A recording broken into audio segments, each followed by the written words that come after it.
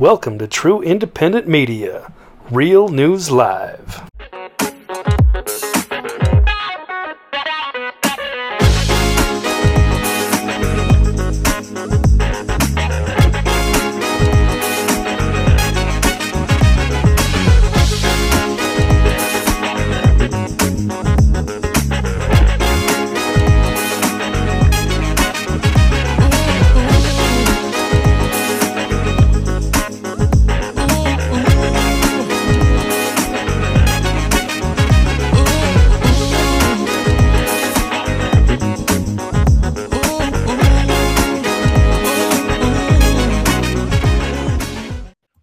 Good morning, good afternoon, good evening, wherever you may be across this beautiful blue-green globe of ours. Welcome to Saturday Night Live. I'm your host, Mike Barra in Seattle, Washington, and I'm joined by the usual crew here tonight. That man over there diagonally down from me, kitty corner from me, somewhere east of California, is TV's Blake Wally. Blake, how are you doing tonight? Doing well. It's great to be here, Mike. Great to have you here. Great to have you here, too. And the lady to my immediate left, stage right, is, of course, the lovely, the talented, the intelligent, the super smart, the woman who gives you more information than you could possibly even want. Candace Whitelight, somewhere in Montana. Candace, how are you this weekend? Very good. Thank you for the glowing introduction. And I just want to say everybody is doing good. So thank you. Those are supposed to be compliments. All right. And, of course, the last but definitely not least, member of the crew for Saturday night is the amazing, the man who you cannot spend 4 hours in a car with without coming away smarter, Dr. Brooks Agnew, somewhere in the Carolinas. Brooks, how are you tonight, man? Absolutely fantastic. Great Holy Week so far, and it's been very, very pleasant. Yeah, and I'd like to also extend my best Good Friday and Easter wishes to everyone across this beautiful blue-green globe of ours. Welcome and great to have you guys here. Okay, I want to start with a couple things. It's going to be a little bit of a monologue, but first, let's find out what everybody is drinking. I am drinking. By the way, Blake, I did find a couple of my Alaskan amber beers for my birthday a year ago. Still good. Drank one the other night on Whiskey and Wisdom with the original Mark Z. And tonight I am drinking a Red Hook ESB Extra Special Bitter out of a can. Just picked it up yesterday, and I'm going to pour that sucker while Candace tells us what she's drinking. Probably something healthy, right, Candace? It is always something healthy. I'm going with the kombucha tonight, and I have one called Sacred Life, and it's bright blue because it has spirulina in it. How's that sound? What is spirulina? What is that? It's a very healthy plant, basically, that they use for all sorts of good health things, and I think it has a very high ingredient of kind of green stuff, and it turns blue because you put it in with green tea and you get a blue substance. So it's very good. I like grains and vegetables, especially hops. So that right now I'm digging that. Christian Hellwig, nice to see you in here. You fuckers won the game today, but that's what happens when we got to put out a fourth B team, whatever. Brooks, what are you drinking tonight? That was the English FA Cup we were talking about. Brooks, what are you drinking tonight there in North Carolina? I forgot to bring something. I didn't get anything. Well, all right. I'm dry tonight. We can let you slip away later if you want to go get a drink later, some scotch or something. Yeah, for you guys that you don't know, I'm regularly doing Whiskey and Wisdom with the original Mark Z, who is into the QFS and financial reset stuff on Thursday nights. We actually don't talk about that very much. We talk about a whole bunch of other things. I see Candace is posting over on Telegram. I caught you, Candace. But that's a great fun show, and I'm going to have Mark on Tuesday. Oh, what happened? Oh, we lost Blake, but Blake will be back. There he is. He's back. Did Blake step out? No. I was about to get to Blake. Blake apparently stepped out to go get something to drink. What are you drinking tonight, Blake? No, I was going to reboot my modem. I thought it was offline again. So. Oh, yeah, no, you seem to be doing good. You seem to be doing really good. Okay, first of all, did we already ask you what you were drinking? Box wine again? Still on the same box of wine. It's been a couple of weeks. I'm a little scared. I hope it's not vinegar by now, but No. But yeah, I'm kind of like you. When I'm not doing a show, I generally don't drink. Although I did drink in Edinburgh, Texas, at the Edinburgh UFO Festival. I drank every single night. I got stuck there. I think some of you guys know the story. I got stuck there for a couple days. American kept canceling flights. Candace, I think I'm going to talk to you about what's going on there, or maybe Brooks. But that was kind of unpleasant. But I had a great time, and I would love to go back. So hopefully next year I will be back at Edinburgh at the Edinburgh UFO Festival. It was wonderful, and you guys know me. I love my brunettes, and every single girl there is a brunette. Every single like 100 out of 100 are brunettes. How many Libras? Yeah. Oh, well, that's the other issue too. Is how many of them are Libras? Wouldn't be that hard for me to. That's the next Mrs. Barra, brunette Libra. Edinburgh is way down south, almost to the tip of Texas. And just about an hour away from the Gulf Coast. So there's a UFO crash there, apparently, or an incident back in 1966, which they are now becoming famous for. The case only really came to light in 2012. But there are people still alive who remember the incident and talked to the people involved. So it's a very fascinating story, and one that I really like. Yeah, it's about an hour from Brownsville, I understand, about an hour. So, it was great trip. I had a little trouble getting back. And again, I want to tell that story to Brooks and Candace and everybody, because it's Easter, on how I got home. But before that, I also want to address something else that's been going on my Telegram chat, which is this whole thing with this guy, Phil Godlewski. Now, Phil is a guy that I don't take 100% seriously, and I never have. Zeke says I'm a Libra, but a brunette. Wrong. Plumbing. Yeah, you're a dude. Not gonna work. Not gonna work for me. But he's had some good intel on a couple of occasions, and he's confirmed stuff that Jen has heard from completely different sources. So pay attention to him. But the other night he had, I think it was Wednesday. He had on this Watch the Water documentary. And the essence of Watch the Water is that COVID is snake venom. It's not a virus. Okay. I'm just gonna tell you I think that's bullshit. But he had it on and he talked about it. And he pretended to be so upset because I always knew COVID was poison. And I've got to tell you, and Candace, I don't want to get you mad here, but I'm just going to give you what I think, and I'm going to let you talk me out of it. I don't trust Stu Peters or this Dr. Artist guy farther than I could throw them. And right now my back isn't so good, and I couldn't throw them very hard. The whole video to me was completely rehearsed. It was fake, and I'm watching this, and I'm watching Phil's fake reaction. And at the end of it, I'm thinking to myself, there's a product coming out of this. I don't believe it for a second. I think the whole premise is absurd. I'm down with the possibility that there's snake venom DNA sequences in the vaccines and in remdesivir. I'm fine with all that, but the idea that it was spread by polluting the water, I think, I'm just going to say, is bullshit. And I think both Stu Peters and Dr. Artist knew it was bullshit, and I don't trust either one of them. I trusted Phil a little more. But then, sure enough, last night, Friday, Phil comes on. And guess what? Within 2 days, he's got a whole website and a whole company set up to sell water filters that will filter out anything, including radiation. So, and then everybody in my chat's like, well, I told you, Phil. Phil's a fraud. Phil did this. Phil did that. And, Phil's got a record. Yeah, Phil pleaded to some,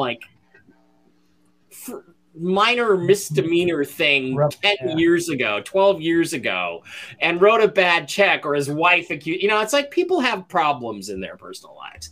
But look, I had to ban people off my chat because, look, I don't know how you guys feel about it with your personal space, but my chat, my Facebook, my Instagram is for people to connect with me and talk about things I like to talk about.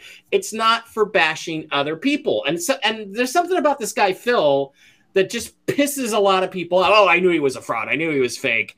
You're so stupid, Mike. And I'm just like, hey, look, you know what? You're going to get banned. So I banned 3 or 4 people. Probably turns out it was the same guy going over and over again. But I'm just going to tell you, my sites are not for you to attack other people. If you don't like Phil, go to Phil's chat and tell him you don't like him. Don't do it on MySpace, okay? Don't. I'm going to knock you off. I'm going to ban you. In addition to that, do I think he's completely honest? No. Do I think he has good intel? Yes. Sometimes he does.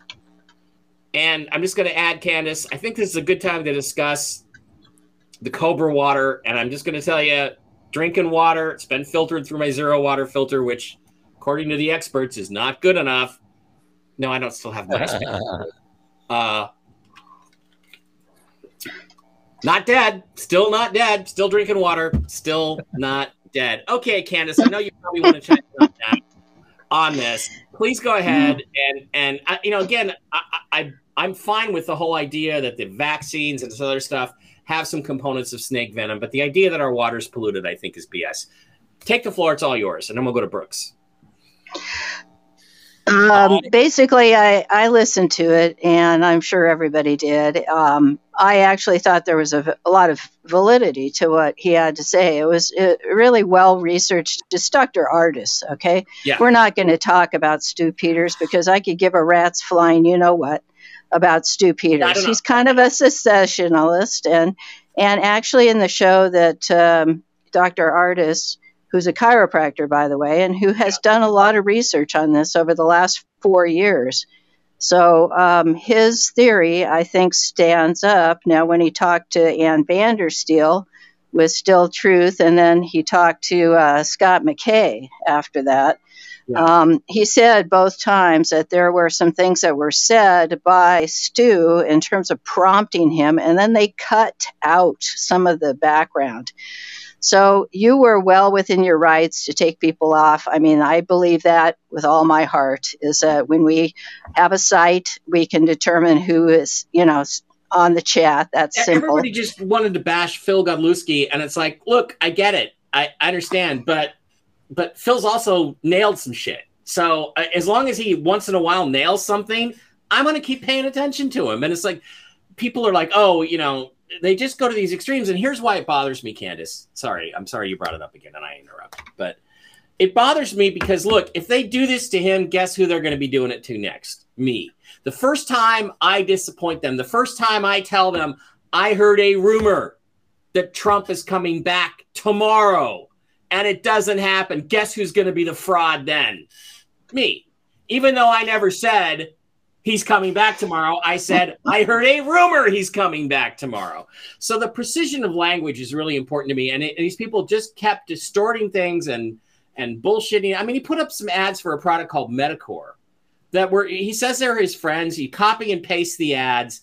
He says, I've never taken it. I'm not taking it. I don't know if it's good or not, but I'm putting these ads on my site so that my friends can have access to my audience. Just like I'm trying to do with New Gen Crypto. I don't know if New Gen's gonna go to the moon. It might not. But I'm doing it because they gave me a deal to do it. So I'm not saying I advocate this. So he never said it's going to cure cancer if you take Medicor. And then these guys run some ad with Donald Trump sitting there talking to Dr. Oz, of all people, saying that he endorsed Medicor. And that's fraud. I'm like, it's not fraud. Phil said, I'm just copying and pasting my friends' ads. That's the same shit they're going to do to me. They constantly, and I hate to use this excuse, take me out of context to go after me, or just omit or distort what I actually said. So anyway, Candace, that gets under my skin. Now I want to get to the meat of Dr. Ardis and Stu. I just didn't trust, and I didn't trust either. My instincts told me this is scripted. This is not sincere. Well, you talk about scripted stuff. This is going to be script, no matter how you look at it, because when you do research, you have to really look at all the varied points of research. And what I liked about personally was the presentation where he actually talked about the father-in-law that he lost, and he also came up later on with a very compelling research that really was and is founded in science, and that is venom research. So I don't think anybody could consider this. And, then we went into that kind of gradiated area that I love to go to, actually, which is the serpent, the story of the serpent, and the way that the Bible covers that kind of process. And it just made sense. I mean, I happen to work with somebody who is constantly called a fraud, so don't even get me started. But, when you are working with that combination of science, biblical truth, and then numbers, which is really, the whole shimoli, we have to really be kind about this, and that is lacking right now in everything. And that is where media stands. That is where what we're seeing in front of us is taking place, on the public stage. It's also in our homes and in our relationships. And about everything that you can imagine right now is coming to a point of being very contestant, of saying my facts are better than your facts, and you're wrong, you're right, you're a fraud, you're a whatever. And it really, everybody sit down and take a deep breath, because this really doesn't matter. In the big picture of things, I've got to say for myself, it's like navigating a course of a very difficult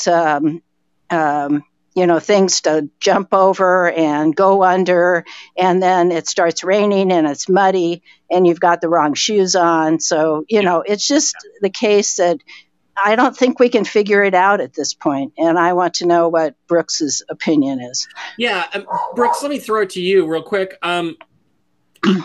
Everything I know about COVID indicates it's a genetically engineered virus, and it spreads like a virus. And it can be treated like a virus with ivermectin. Hi, Barkley. What do you think about this whole thing? I assume you know, or you've seen Watch the Water, or you've heard about the Cobra Venom thing. Yeah, I've seen all the interviews, the one on Patriot Street Fighter, etc. The thing I like about Ardis, I like his thought process. I'm kind of autistic the way he is. And I like the way it unfolded, the way he kind of told the story, how one thing led to another, because there were and there are some questions about COVID and about the treatment of it in the hospitals that we never have been able to connect the dots about. In my opinion, what happened was this interview on Stu Peters wasn't live. It was recorded. And by the time Stu Peters got done, shall I say, mixing it down, it was called Watch the Water. Now, Stu Peters picked up that phrase from Q and put it as the title and gave it professional graphics and everything. Trump followers picked up on that, and it spread. It went viral. It went super viral. But I watched it critically, and there were some questions that Ardis answered for me in the beginning. The one was, why don't kids get this? And the answer was they have a high level of melatonin in their system, and that counteracts the effects of these peptides. It wasn't really the venom. It was the peptides in the venom. That's why Dr. Burkhardt asked him, if you got bit by a snake, would you go to the hospital and get antivenom? And that clued him in to start the investigation, and he couldn't give the trail up, and one thing led to another, and he went through 10 years of patents and research and papers and everything, and it started to hit him like a ton of bricks. Because the successful hospitals, including President Trump, that were treated for COVID were treated with monoclonal antibodies. Yes. And he said, you know how you get the antibodies? You jab a horse with the snake venom. They produce the antibodies, and that's where you get the monoclonal antibodies, and that's how they're fighting it. And that's also where you get antivenom. Well, yeah, also, they have not been able to isolate the virus anywhere from anybody. What they have isolated repeatedly all over the place are these peptides. And these peptides are unique to snake venom. That's what clued me in on. Now that's biochemistry. I understand that part. Where it got kind of, as Candace says, in the rain with the wrong shoes in the mud, is how did they get the body to make those peptides? It wasn't that loading our body with peptides. That's very hard to do. Peptides are very delicate proteins. They don't survive out in atmosphere or in water at all. They dissolve. But how do you get the human body to make the peptides? In the gain of function, when they modified the virus to go from whatever it was, the ordinary flu, which humans spread very easily every single year, how do you modify that macrophage where it carries mRNA that teaches human cells how to make those peptides? And the other question was, and has bothered everybody that I know in the business, how is it only 5% of the people in hospitals suffering from COVID are smokers? Because those brain receptors in the medulla that control the diaphragm are competitively inhibited by nicotine. Okay. So they are loaded with nicotine, and the peptides can't hook up because there's not enough sites available, because the nicotine has those sites. In biology, we call it competitive inhibition. So yeah, Nicole from Australia says she's been chewing nicotine gum and feels fantastic. She's trying to convince me to start chewing nicotine gum. Well, the point is, I think that because it helps in other ways. I think Artis was blindsided when Stu Peters called it "Watch the Water." Everybody was focused on the water and not on the gain of function, which is what they should be focused on. Okay. And I think that pointed us in the right direction. Yeah. But I think it was way sensationalized by Stu Peters. He's very pleased with himself. He's done another fantastic production that has made him a household name. And yes, Dr. Artis sells a bunch of products on his website, like quercetin and vitamin C and all this great stuff. But virtually all chiropractors sell that stuff. My chiropractor sells that stuff. So I just think Artis made a good discovery, and I think it scares the hell out of the people that designed this virus. Yeah, it's interesting. I don't have a problem with anybody making a buck. I don't have a problem with Dr. Artis making a buck, with Phil making a buck. I think Stu Peters, at least, and Phil got together because Phil has an audience of a lot of people. I mean, a lot. I don't know if it's in the millions like he says it is, but it's a lot of people. And they made a deal, and they had, the fact that they had this website up in 2 days to sell these water filters after maybe Dr. Artis was not in on it with Phil and Stu Peters, but I'm pretty positive Phil and Stu Peters were not, which doesn't change the fact, Brooks, to your point, that the products that are sold, the vitamins and all that, are good. Medicor, I look at the ingredients in Medicor. There's no snake oil in that. That's all healthy vitamins and nutrients, stuff that you should be taking every day, and it'll probably help your health. And these filters that they're selling, well, Phil says he had 4 million viewers tonight. But all these filters that they're selling, they all work for contaminated water, and they'll take out a lot more stuff than the average zero water filter is gonna take. I don't drink any unfiltered water. Yeah, well, me either. But I don't drink tap water at all. But these filters are the camping kind of filters, the ones that are super high level that will take out all kinds of things that aren't on your typical list of concerns with tap water. And they claim effectively would stop snake venom in the water. Blake, this whole thing is fairly complex. You're looking very Christ-like today with the beard and the hair and the chocolate bunnies. And the plaid shirt. So, did you follow any? I'm not sure I did. Did you follow any of that? And what I want to know is what are those chocolate bunnies doing behind you? Yeah, they're making more bunnies. That's what bunnies do. Did you watch Watch the Water? That's my first question. I sure did, because that was absolutely a huge news week for a number of reasons, and that was one of the big ones that came out Monday. It was supposed to come out last Friday, and I remember it because I did see somebody shared on Telegram, like, I don't know, a month ago or so, when Stu Peters was first promoting that, and it was like freaking everybody out. It was like, this Watch the Water thing, and so I'm like, oh my God, like, what am I gonna do, because I used to, certain times I used to get like water delivery and I get my sparklets and stuff like that. Now I just use a filter and I use the tap water, which is terrible. But once it goes through the filter, it actually does. You can taste the difference, and I feel a little bit better. But when you see something like that, and there's this blatant fear porn that there's going to be like, oh my God, something in the water, then they're leading up to something to do with snakes, and then Monday it hits, and these are a lot of new characters to me. So it's other kind of suspicious thing, whether it's Phil or Stu Peters, that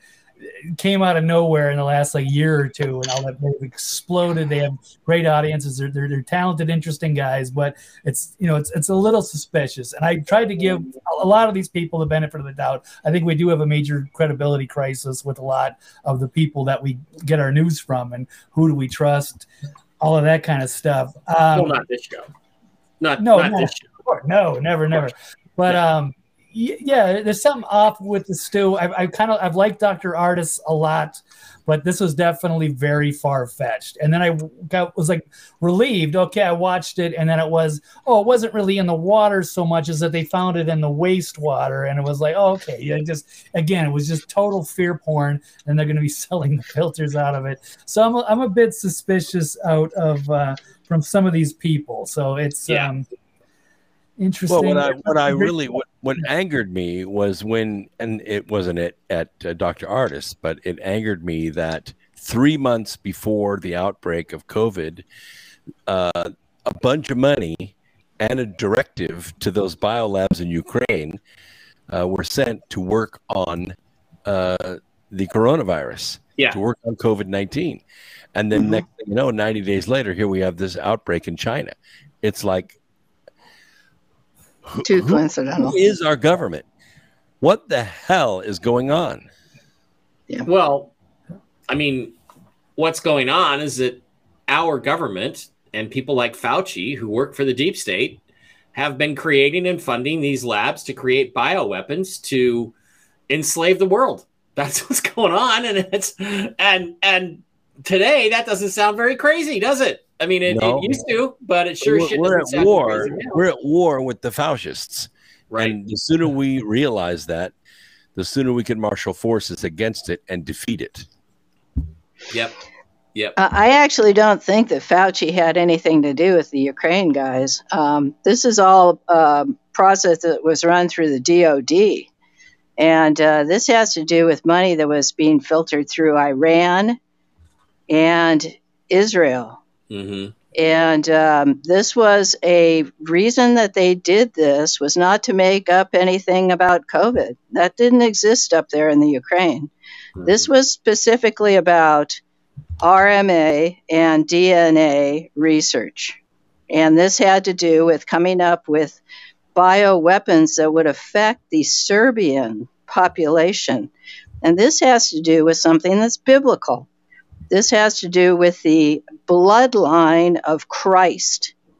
And so you got to put it in a different context, and you also have to think about why it is that Russia's going in and cleaning their clock.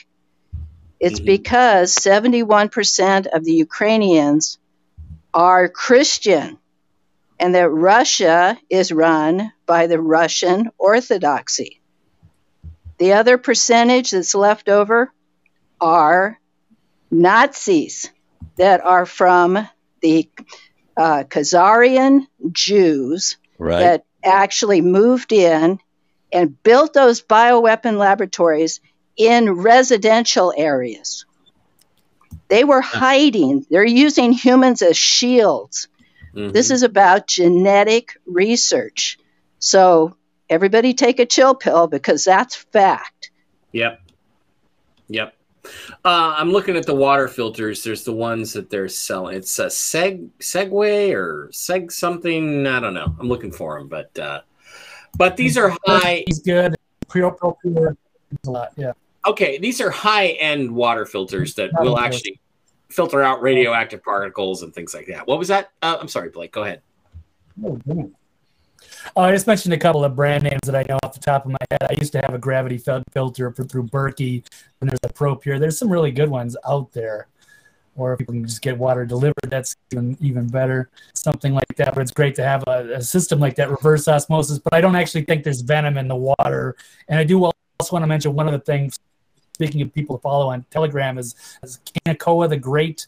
He put out an article from somebody on Substack. Maybe Dr. Brooks, you might know him. I think he wrote a book on ivermectin. It's Dr. Pierre Corey. And he has a Substack, and he kind of debunks like a lot of the claims that were made, both on the Stu Peters documentary and with his talks with Mike Adams. And Mike Adams is another guy I like, but they kind of get a little bit too excitable on some of these. I like Mike Adams too. I like Mike Adams too, but he does. I mean, I had to talk him off the ledge about an asteroid hitting the Earth a year ago, September. So it's like it's not going to happen, Mike. Chill. So yeah, Candace, I don't know where to leave it. I do think that Dr. Ardis's research is probably legitimate. I think it's worth looking into that this was used, but ultimately to me, where I sit with it is it doesn't matter how they created COVID, really. It doesn't matter what's in it. What matters is what works to fight it.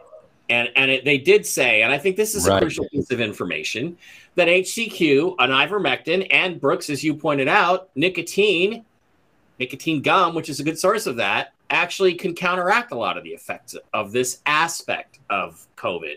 I'm not sure I think it's in COVID. I do think it's in, for sure, remdesivir and some of the other drugs and the virus. And, Phil says he's really upset about it because his grandmother was given remdesivir and died.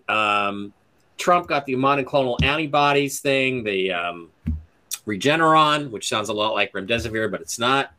But, all that stuff is, I don't know, Candace, I just feel like that information might be correct, but I just don't buy that our water supply is contaminated. I do believe that there are patriots protecting it. Am I wrong? Well, I think that you are, correct. The water supplies are safe. I mean, this was used as a vehicle, and I suppose, agreeing with it or not agreeing with it doesn't matter, because what did it do? It made everybody look at their water supplies. I sure hoped people would do that 20 years ago. This is a primary source of life. And if somebody wants to really help themselves out in life, is that you'll get to a place that has good water. And I fortunately have some very, very, very good water where I live, where Jennifer Flaw lives, is the best water in the world. It's an aquifer that's 600 feet, and it, has flowed down there since the end of the ice ages.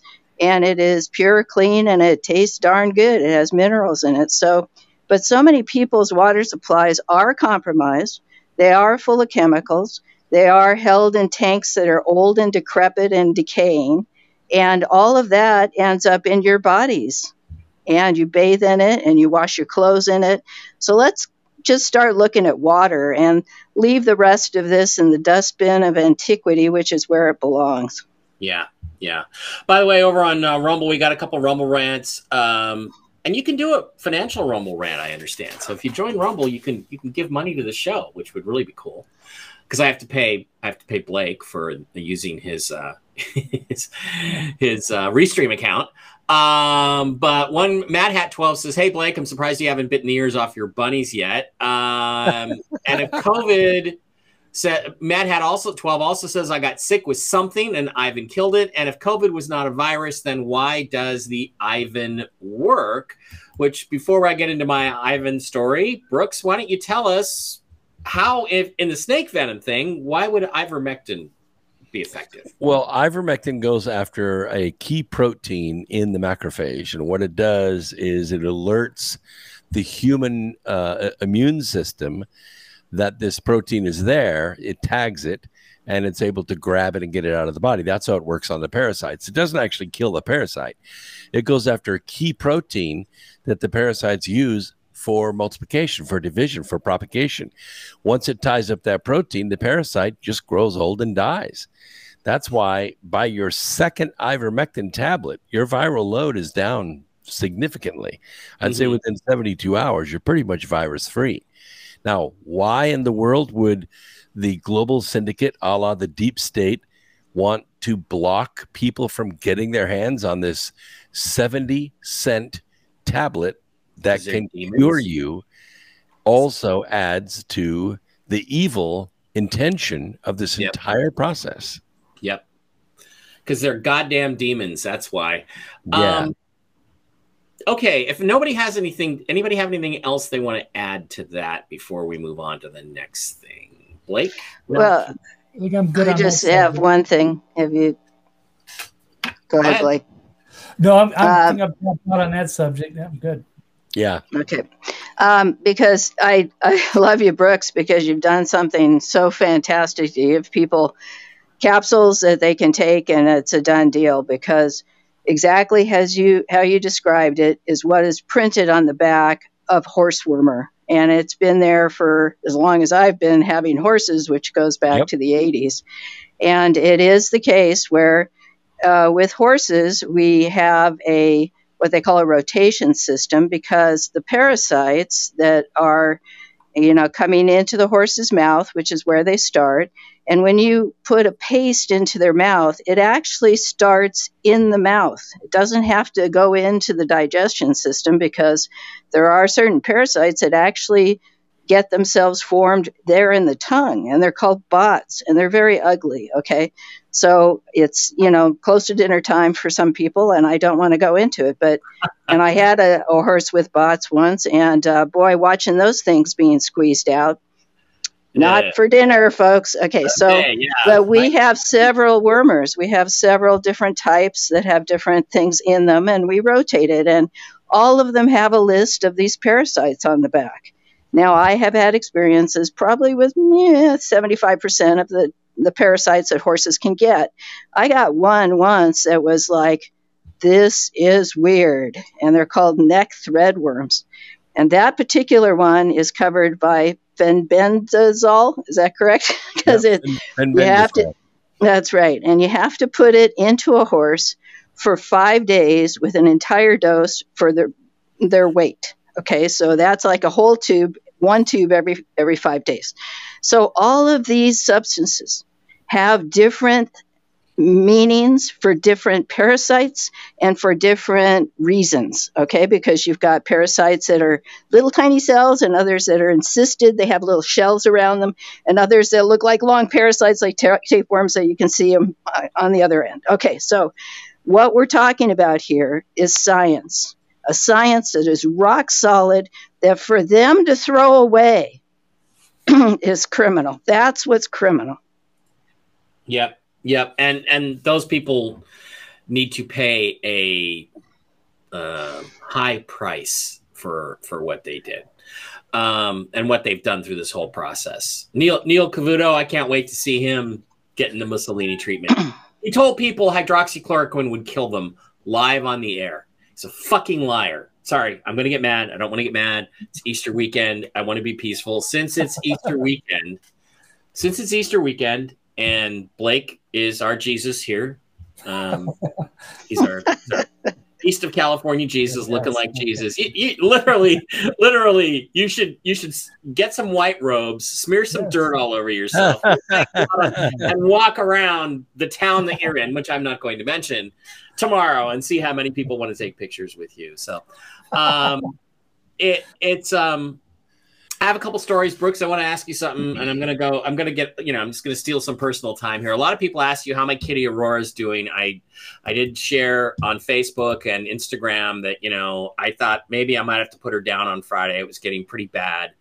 But it turns out that she got an antibiotic shot and she got a cortisone shot. And she's feeling much better. She's not itching anywhere near like she was. And I'm optimistic. I don't think she has a year left, but who knows? But I'm optimistic that this will help her. She has skin cancer and kidney failure. I'd like to let everybody know that. She also has a little bit of a heart murmur. Something's probably going to get her, but I didn't want it to be Friday. So she's feeling much better. I was going to show you a picture just to let everybody know. Thank you for all the love and support for my little baby. She's girl. Up. She's adorable. And she has 2 different colored eyes, and she's the love of my life to this point. That's for sure. So Here's an interesting thing, though, Brooks, I wanted to ask you about is I talked to the vet because two people told me my kitty had skin cancer. And I got her the Earmite treatment, ivermectin Earmite treatment, and started giving that to her according to the chart. And the skin cancer went away, and one of my dogs or cats lasted another 2 or 3 years. I started hearing these stories. So I said, okay, I thought it was an injection. So I said, I went to the vet yesterday. Yeah. And said, okay, I want a cortisone shot for the itching. I want an antibiotic shot for the, she's got a bleeding area because she's just scratching this stuff because it's itching like that. And I want ivermectin. And she said, behind her mask, she's wearing a fucking mask. And she said, well, ivermectin is toxic for cats. Is that true? Nope, it's bullshit. Okay, so I didn't think it was true. Now, I have, from Jen, I have liquid ivermectin, which is for cows and cattle, I believe. And it's an injectable. Yeah, well, I take it. What I do is I've tried to do this twice. I've taken it out with a syringe. Fortunately, my brother's diabetic and he has insulin syringes, and I've tried to put a couple of drops like on the back of her neck, but I don't know if I've been successful yet. I put a couple drops in her water. What I'm concerned about is, can I overdose her on this stuff or not? I don't think so. Look, Brooks, I know this. I'm a veterinary scientist, okay? You're not going to give something that is a syringe-based organism onto something's skin and you're going to get any good results from it. I mean, you're going to be using something that isn't meant to go on the surface of the skin. You get it in a lotion or something. Jen did do it with her kitty, and she said she didn't have skin cancer, but she said her kitty has improved just markedly, and she gives it to him every 2 weeks, a couple of drops on the skin, and it seems to absorb through the skin. So I'm gonna try doing it that way. I hear you, Candace, but Jen said she got good results, so I'm hopeful. What else can I do with this? She just doesn't pill very well. If I start pilling her, don't do pills. If they get me the ivermectin pills. Sorry, I'm just sort of totally hijacking the show to get vet advice from Brooks. Yeah, it's kind of hard.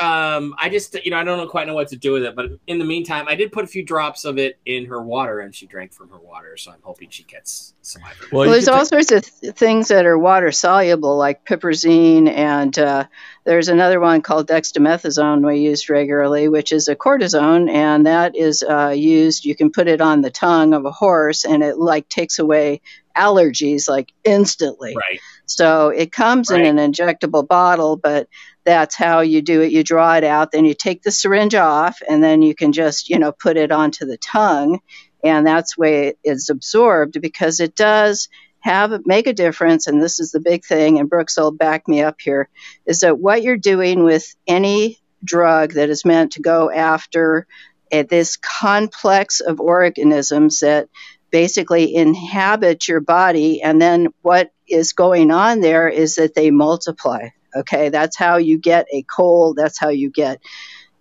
whatever SARS or all the complex of stuff, is that they get in that nice, warm, cozy space in your trachea, and they start to break up and make more of them. So it's the same dynamic that cancer does, only that cancer doesn't do it in an orderly manner. That's why it's called cancer.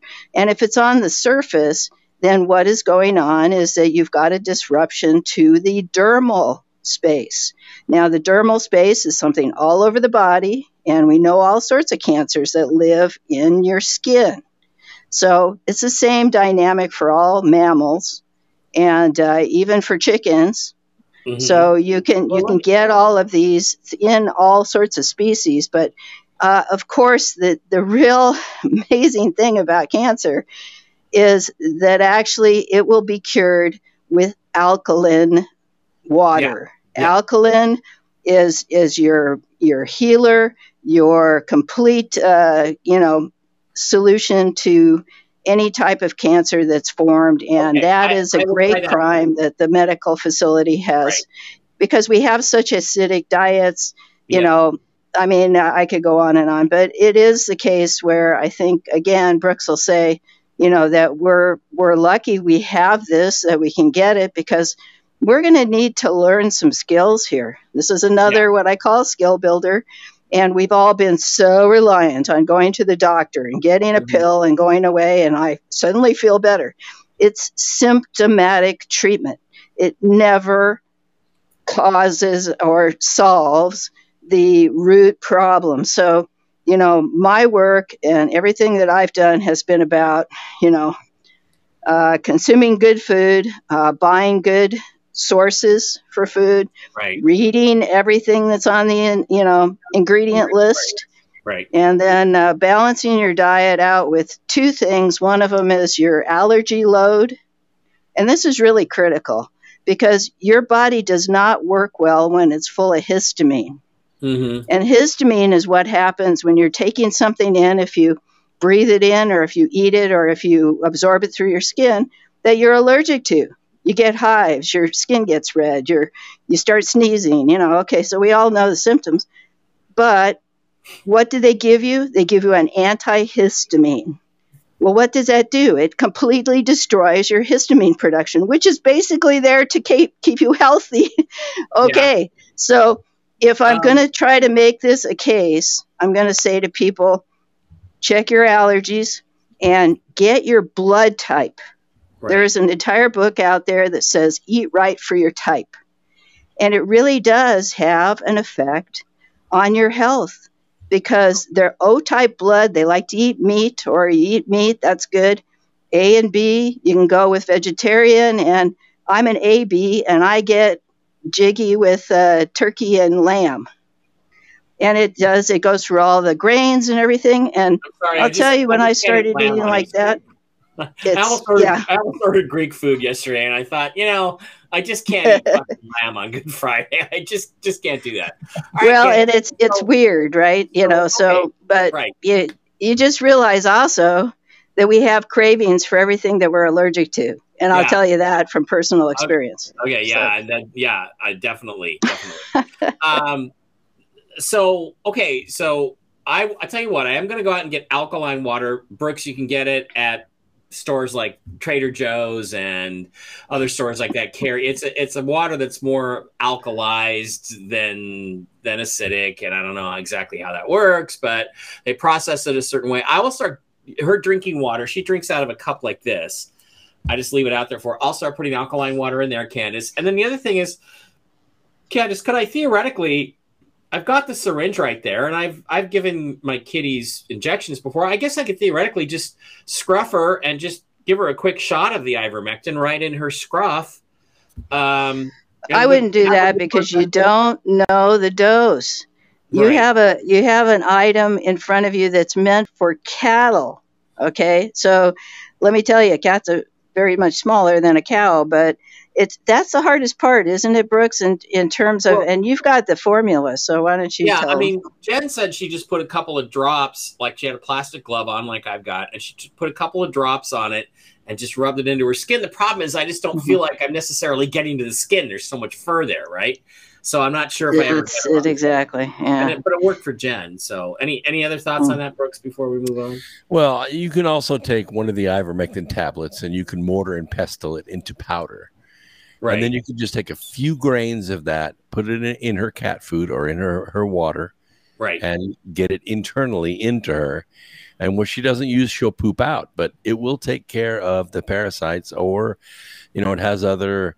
If you go to the National Institutes of Health site, it'll list for you about 9 different cancers that ivermectin has been shown to be effective against. These 2 people swore that it cured their cat's skin cancer. So the Ermite treatment. So I may wait for that. I may start giving her something. Shave her fur. Good luck with that. Here's the problem. I can't pill her, guys. I can't really pill her or use a pill pocket because she doesn't have enough teeth left to really chew anything.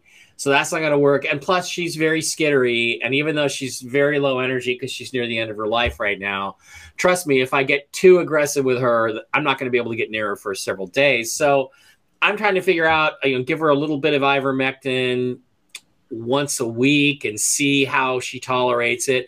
Here's the thing. She's going to pass. If I don't do anything she'll pass in the next 6 months, almost for sure, right? So okay, so I'm what if I cut her life off by 3 months by overdoing it with the ivermectin? I don't know. It's worth a shot. I love her to death, but I prayed to God. You know, it's fine with me. If I wake up tomorrow, it's fine with me. If I wake up and find out she's gone, I'd rather that than her suffer. Mike, I can tell you that the main problem here is her kidneys. I mean, really, don't even worry about what's on her skin. It's the kidneys because that'll kill her faster than anything. That's the worst thing, and it's a very painful way to die. So, you know, it's the unfortunate part. People get kidney transplants that their kidneys go downhill, but one of the things that really affects kidneys is toxins, because that's the place that they're taken out of the system and put into the urine. So, you know, a kidney is a very delicate balance, and I would consult with a veterinarian about that, just in terms of what, you know, will work and what won't work. The only option is fluid injection on a daily basis, and she's not going to tolerate that. So I've made the decision not to treat that. I'm hoping that the ivermectin can help her be more comfortable in whatever time she has left. That's the thing. Yep. So that's the way I'm treating it. But this is a good lesson. I hope everybody is okay with this discussion. I appreciate it. So before we get a lot of good comments. Before we get on to more politics and what's going on in the world and Trump and everything else, I want to share with you guys, because it is Easter weekend. I want to share a story that's, to me, it's like proof that God exists in some ways. So, and we have Blake here. We have Jesus actually sitting in. You can sit in for Jesus right now, Blake. Excellent. So, okay. So my flight, I was supposed to leave Edinburgh on Sunday. American delayed my flight by 3 or 4 hours to the point that I missed my connecting flight to Seattle. So they canceled everything and said, we've rescheduled you for Monday. Guess what happened on Monday? Flight was delayed again. And I missed my connecting flight to Seattle. So they agreed to fly me on Monday to Dallas, put me up in a hotel, which, by the way, was infested with bed bugs. Yuck. I slept on top of the bed as much as I slept. And so I got in at like midnight Dallas time and got up 5 a.m. Just about puked my guts out. Don't know what that was all about. But for some reason, I did not throw up. I was positive I was going to, but I didn't. Anyway, I'm feeling awful. But I get packed up. I get in the, I get in the. Thank God I have Zofran. It's a wonderful drug. I get in the bus. I get to the airport. It's 7:30. Flight's leaving at 8:30 for Seattle. And I'm sitting there, and I'm, on social media, on Instagram, and I hear this voice saying, "Well, getting pretty old there. You have to use readers for everything now, don't you?" And I look up, and there is my friend Tim Rifflin. Tim is my next door neighbor, who I spent the first 18 years of my life as my next door neighbor, a year older than me and my brother Dave, and our best friend. And we started talking, and it turned out he was in the seat right behind me. So we're on the same flight, seat right behind me. He's in Dallas visiting family. I would not have been there if all of these other delays hadn't happened, if all of these other human decisions hadn't happened. And it turns out, Brooks, that he's looking for ivermectin because he knows this is BS. So I told him all about you. I had some HCQ in my backpack. I gave him some of the HCQ I had in my travel pack and said, you got that in case anybody gets sick? And I told him to go to your site and get some ivermectin. Hopefully he's done that. I can't control that. But he lives in the Seattle area, and I told him I've got some stashed. Dr. Brooks has been very kind. And if anybody gets sick before you get your order, I can drive up and deliver some to you. So all this stuff happened, and I just realized this is not a coincidence. There's no way this is a coincidence, because think about this. In my life, I lived in Seattle for a long time, left in 1994, moved to Toronto. I was married, moved to Toronto, moved back to Seattle, moved to Minnesota, moved to LA, moved back to Seattle, traveled overseas to England, traveled overseas to Europe, traveled all over the country, made all these decisions, got all these jobs, and ended up, and likewise, Tim did all these things and got married twice and bought houses for 2 ex-wives and the whole thing. And how the fuck do two people end up at that time, under those circumstances, on the same flight? And if you think about all the decisions that affected my life that other people made, not just that I made, but that other people made to put me in that place, and all the decisions that were made by Tim and his kids and everybody else, and were made around him to put him in that place. It's literally, Candace, billions upon billions upon billions to one that we end up on the same flight in the same place in Dallas, Texas, where I should not have even been, and sitting right behind each other. It's impossible. I'm just going to tell you. I think it's beautiful, and you just experienced what basically I can say has happened to me most every day for the last probably 30 years. And, I look at this as a true connection to God and to his mission for us, because we have to have reverence. We have to understand that this is something that comes from a place that all of us can directly connect to, and that is a flow state.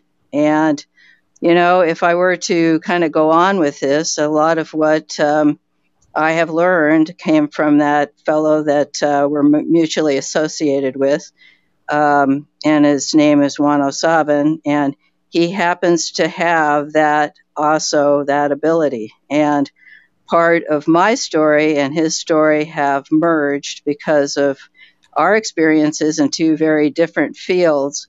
But, we came, into it believing in God and having that ability to connect. And it's a beautiful thing. I mean, just, you don't have to question it. You just have to say to yourself, where was I at with my mind in that moment? Because it is a lot of, details. It's all over the place as to how you get there at the exact right moment to see somebody that you can help.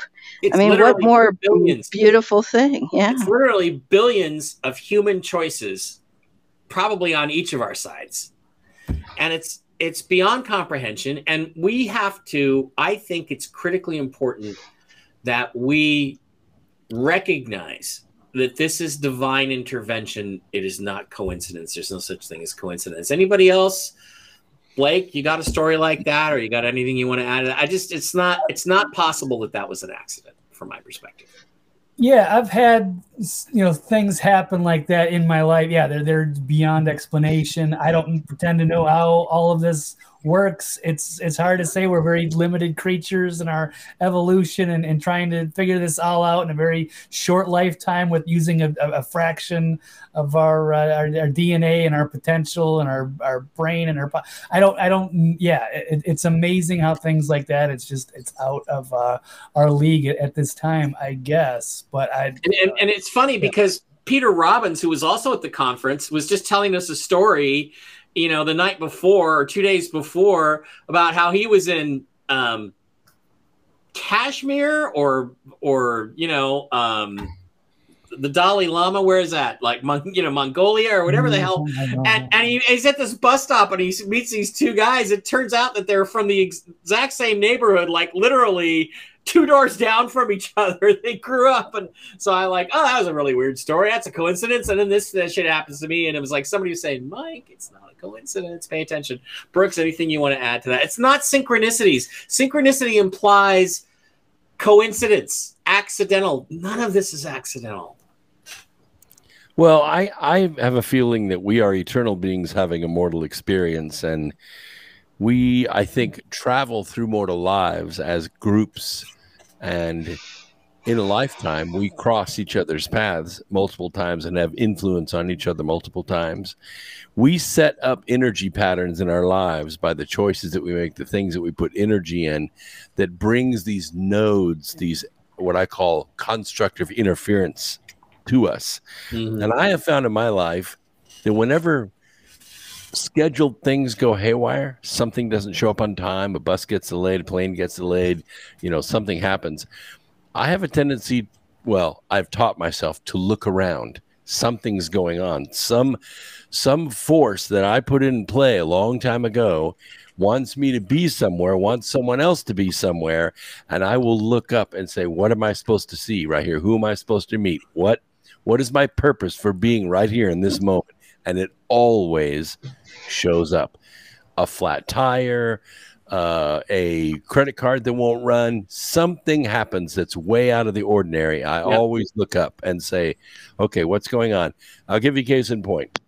I wanted to start a local business venture, and I needed a certain investor. I knew the investor that I needed. I tried to reach him. I tried to contact him a bunch of times, couldn't do it, almost gave up.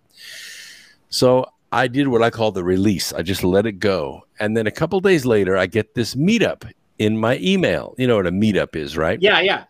So it was a meetup to go paint. I love to paint. So I said, what the heck? I got nothing to do on Tuesday night. I'll go paint. So I got a bottle of wine, got my paints, my kit, a canvas, and I went 25 miles across town. Sat down, opened my bottle of wine, got my easel set up, got my backwash going on, and I felt a tap on my shoulder. It was that investor. And he said, Brooks, what are you doing here? I said, Brian, what are you doing here? He said, I don't know. I just had a feeling I needed to come out and paint, so I'm here.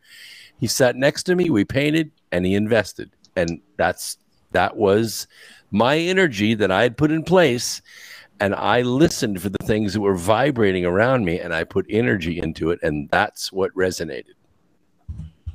By the way, thank you, Mad Pogue, for the $10 there. That's awesome. And I don't know if you have any stories like that, Blake. I got one more. When I was 20, started at Boeing, I met this girl, and she was brunette, of course. The cutest little thing I had ever seen in my life. She was so smart, and she was so funny. And I, 20 years old, absolutely fell in love with her. But she was engaged to an older man, and she ended up marrying him, which was one of the worst days of my life. And, you know, things happened, and we kept in touch, and we tried to be friends, and then she went away. So 20 years later, I'm 40. And I started thinking about her. And I started feeling like I can feel her. I can feel her coming. I can feel that I'm going to see her again. And so I started kind of looking around. Never saw her.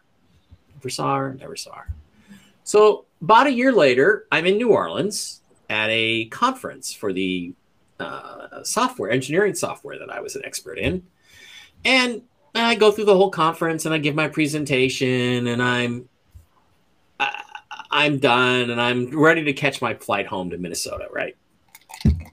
So I'm out there, and the shuttle's not there, and the shuttle's not there, and the shuttle's not there. And I'm like, shit, did I miss the shuttle? Where's the shuttle? So I walk back in to the desk to ask, is the shuttle coming? Is it late? I got to get to the airport. And I hear this squeaky little voice, and I look over, and it's her. In New Orleans. We both lived in Seattle, but I run into her in New Orleans.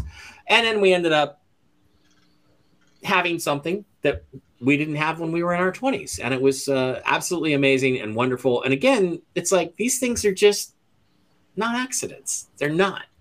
Right. So my message on this Easter weekend is, I should have saved this for Deep Thought Thursday or for the end of the show, but pay attention to this stuff. Mm-hmm. When it happens, it's not just a funny coincidence. Act on it. Take it in and act on it. Right. That's my message. Blake, anything to add before we move on to the rest of the show? I'm good. Yeah, I don't know if you got to find a story like this to tell us. We should have had top 5 weird synchronicity stories that we've got. I do have a story. I'm just trying to think how I can frame it. I had with my grandparents. So my grandma, like a long time ago, she gave up her apartment. She gave me a watch from my grandfather. He died in 1980. It was like it was an Omega watch that he got he used to work for Honeywell. So he had like a retirement watch. It was a nice, cool watch. And I don't know why I was wearing it like the early 2000s, because I had just gotten it. It was cool, but I shouldn't have, because I was bartending at the time. It's dangerous. I'm lucky I didn't wreck it or anything. And then one day I'm just hanging out. I got my watch on. I look at the time, and this thing is, this thing runs on pulse. There's no battery on it. It's from like the 70s, or it's like old tech, but it's an Omega, so it's really like this weird, crazy technology. You put it on, and it just starts ticking. And then one day, all of a sudden, it stopped. I'm like, why did the watch stop? This is really bizarre. And I had a really weird feeling. But it turned out that my grandmother had an accident. Like, she had fallen and gotten hurt, and she had cancer, and she ended up dying like a week later. But it was just strange how she had given me this my grandfather's watch, which I never wear now, and I never wore before. I only wore it for a few months. It just ran amazingly, and it still does. It's crazy, but because it sits there, it won't. It's just self-winding on the pulse. It's crazy. But anyway, so the one time it does shut off is when she fell. So that would, I don't know how to. Yeah. I won't bore you folks. I got 2 more stories that I can think of. I'd love to tell them, but maybe I won't tell them. I don't know. The one involving my same thing, kind of, Brooks, my dad's wedding ring. I had my dad passed away. I ended up with his gold wedding ring, and I had it in a box in my stuff.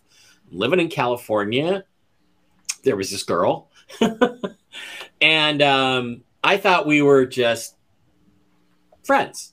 And one night I realized, oh my God, I have feels. I love this girl. And I remember the night before that night, the night I figured that out, and I was saying, okay, look, God, Jesus, just show me how to make this work. How do I do this? How do I make this work?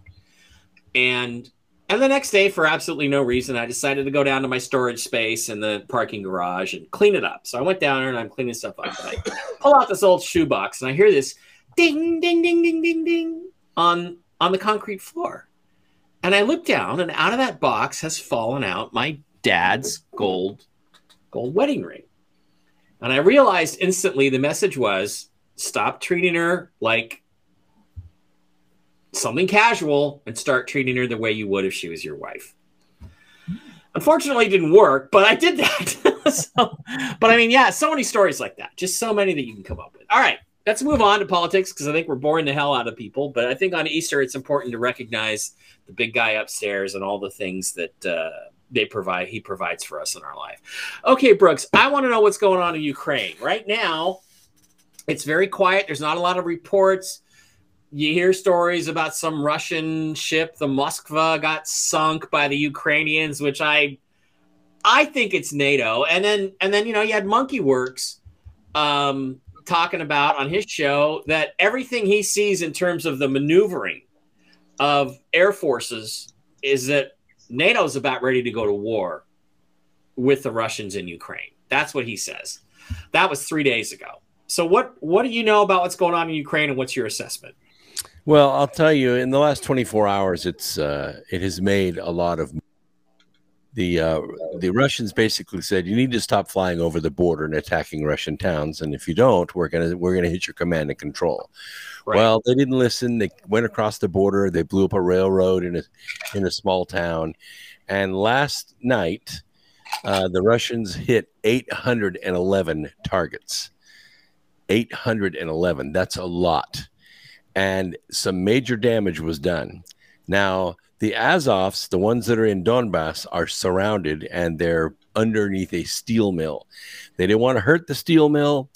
They want to preserve the steel mill, but these guys were not coming out. Had almost 200 British that came out of that hole and surrendered, and they're now in negotiating prisoners of war. They have about 6,000 prisoners of war right now, just under 6,000 prisoners of war. And bombers are going in with 2,000-pound bunker busters, and they're going to go in there and bust those tunnels up. This is not a good thing. Don't like to see this kind of escalation, but these Azovs are not giving up. They have enough resources that they can stay down there, but they're out of ammo. And Putin wants it done. He wants it done. He wants it over. And I think what's happening in Donbass is going to be finished by the end of April. It'll be done. What remains are the Reinforcements that drew back from Donbass to protect Kiev, they're still intact, and they're building up forces in the West. And this is what you're seeing NATO beginning, well, I call it the Pan-European Army. There are a couple things happening, not good for NATO, not good at all. First of all, the Germans just approved $2.5 billion to go into their own army, not NATO, into the German army. Just that's like exactly what the world needs is the fucking the Wehrmacht reform. Yeah, just like they did in 1936. Yeah, exactly. So there are forces that are getting ready to splinter NATO. The other thing that we really need to watch, I hate to raise alarm bells here, is Romania and Poland. They've been pouring a lot of weapons into Poland. The Defense Department just authorized a big shipment, like almost $1 billion worth of weapons, to go into Poland. That makes Poland a target. They don't want to be a target, but they don't have any choice. They're being overridden by the global syndicate out of Brussels. If Russia attacks over the Polish border, they already did on the outside of the Polish border. They used a hypersonic missile and blew up a big weapons cache. Well, if they go over the border into Poland, it's game on. I think that's what the deep state wants. They want this thing to blow up into war because they want to stop the elections in November. They don't want the elections to take place because they know if they do, the Democrats are going to lose about 75 to 90 seats. It will effectively bankrupt the Democrat Party. Right. And they will lose the head of all the committees that they control. And right, and that also should show everybody how fraudulent the 2020 election is. That would be another thing that it would do. Well, and that evidence is being released too. I think there was a conclusive thing that the 2020 election was stolen. Now it's just a matter of what is going to be done about it. But as long as the DOJ is controlled by the Democrats, nothing is going to happen. Nothing. So this is what they face. They face absolute defeat in November. They don't want to be defeated, and they don't like losing. So I think we are in the most dangerous 7 months of the United States history. That's where I think we are right now. Wow. Because if the Pentagon's making these kinds of decisions, that little garden in the middle of the Pentagon is where they're going to drop the nuke. And it is going to wipe everything out for 3 miles in every direction. The Russians have nothing to lose. And that's where we don't want to be. This is where you got to start talking. We have to start talking. We're pulling back diplomats. We're pulling back ambassadors. This is not a good place. Whoever is running the Pentagon right now needs to be fired like yesterday, because they are marching us straight into World War III, and it doesn't need to be this way. Yeah.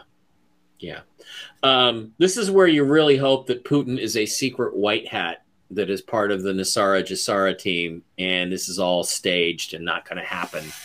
Not that I would miss the Pentagon that terribly, or Washington, D.C. for that matter. But Putin has done everything he said he was going to do, and everything is on schedule for them. And the fake stream news running out of Kiev is running a totally fake story. Because what I've been watching has been on the front lines with dead bodies rotting in the streets and smoke still rising into the air. I'm not in a 5-star hotel in Kiev. My guys that I'm talking to and listening to are right there in the bunkers, in the nuclear bunkers outside of Mariupol. That's the real story. And it is Azovs that are the big problem. The people that are being run by the deep state, with good old spiked heel crackhead Zelensky acting like the hero. Yep. It is totally fake, and it is designed to do something terrible. Right. Start the war. Ron Santos, he does not live in Dallas and does not travel out of Dallas regularly. So it's very high. Blake, any thoughts on World War III? I was just going to mention quick. We were mentioning Mike Adams earlier in the show. They had a bet. I don't know if you heard, with him and David Wilcock on, and they have 100 ounces of silver, a bet. I think David Wilcock says he thinks the cabal is going to be defeated before the election. So does everybody else. Yeah. David always says the most obvious thing that everybody else is already saying, and then I'll go, I was right. Yeah, well, okay. I don't think they like being Right, defeated. but I mean, Jen's saying that. A lot of other people are saying that. I don't know if Juan is saying that, Candace, but do you think Biden? I mean, Biden this week said, can you imagine if the tobacco industry, if prostitutes couldn't sue the tobacco industry? Come on, man. And then he got shit on by a bird. That was awesome. And then he turned and shook hands with nobody, with a vaporous spirit.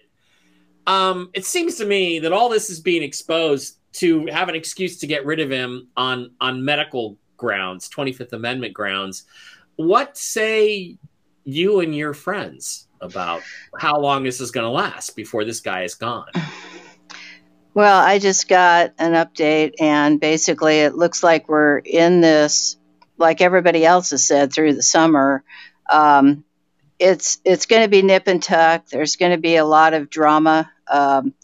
We have things happening in every measure of the cabal, and this is not frivolous. This is like, we're looking at our communications changing. We're looking at our big pharma going down. The government is in such chaos right now, they have no clue as to what to do. And I don't believe that they really are in control. And Juan just did a show that was with American Media Periscope, and it's pretty darn cut to the chase. And I suggest everybody take a look at that because, for all of us that are involved in this, again, we're looking at international news that's coming through moment to moment, and it is actually meant to derange our minds. I mean, we are all in such chaos right now and it creates this, conflict that we just can't manage over a long period of time. Our stress levels and our, ability to deal with this kind of onslaught is just, it's going to weaken us. And my suggestion, and of course, everybody I've talked to has said the same thing, is that we're in a phase of this operation that is taking place in other places primarily than in our backyards. We have been able to avoid a civil war.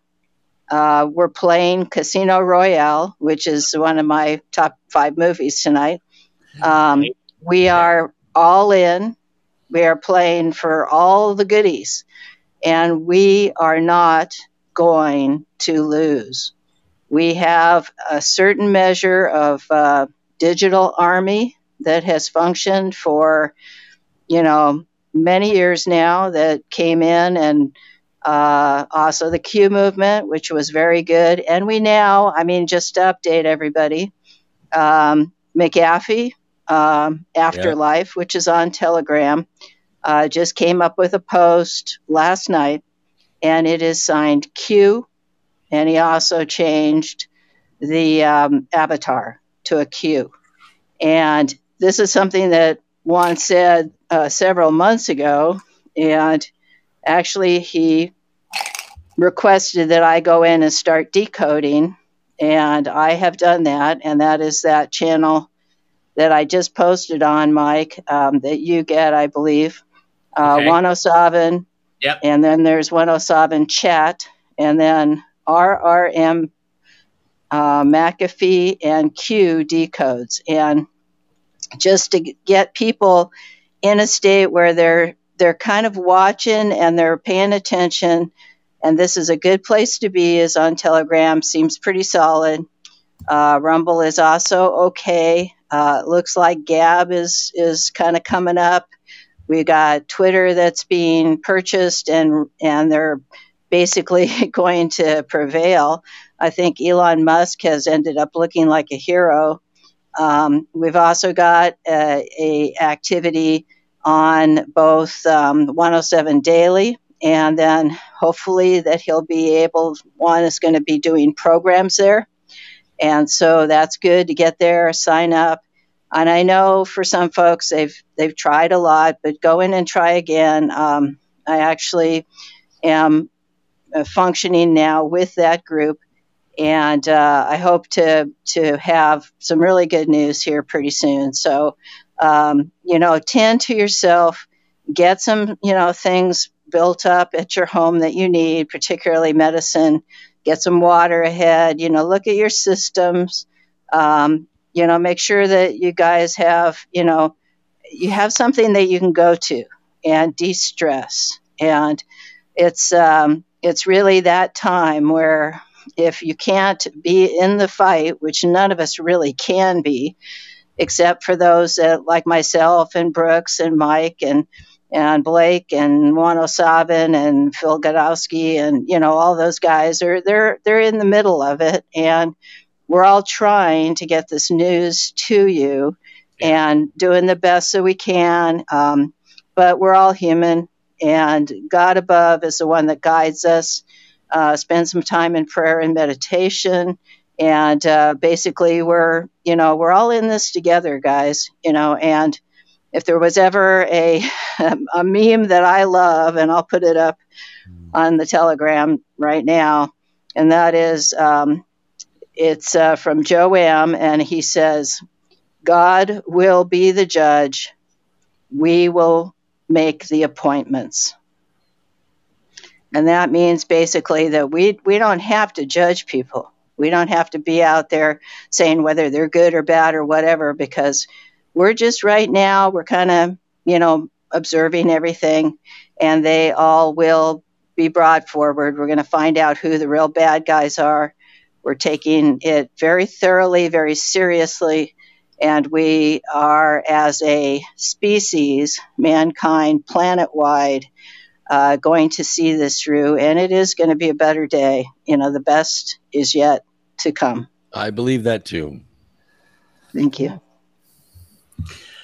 Blake, any final thoughts on any of this stuff? Or I certainly hope so. I'm trying to be optimistic. This has dragged on far longer than any of us ever would have thought. So, yeah. Where is Joe M now, Candace? Is he over on Truth Social yet, or is he? Where is he? I saw him in Gab, I guess, the other day, and he does have a presence now on Twitter again. There's a lot of people piling back on Twitter, and I'll tell you, if it's any indicator, we got the high ground here, because we're posting all this, what normally would have been taken out in an instant. And, for myself, I kind of hung back. I got axed with my primary account because I started posting Q drops and everything else on there, and the McAfee decodes. And we can't have that. So, but I had another account that I had on my phone, and, I know how to handle things like that with the technology. So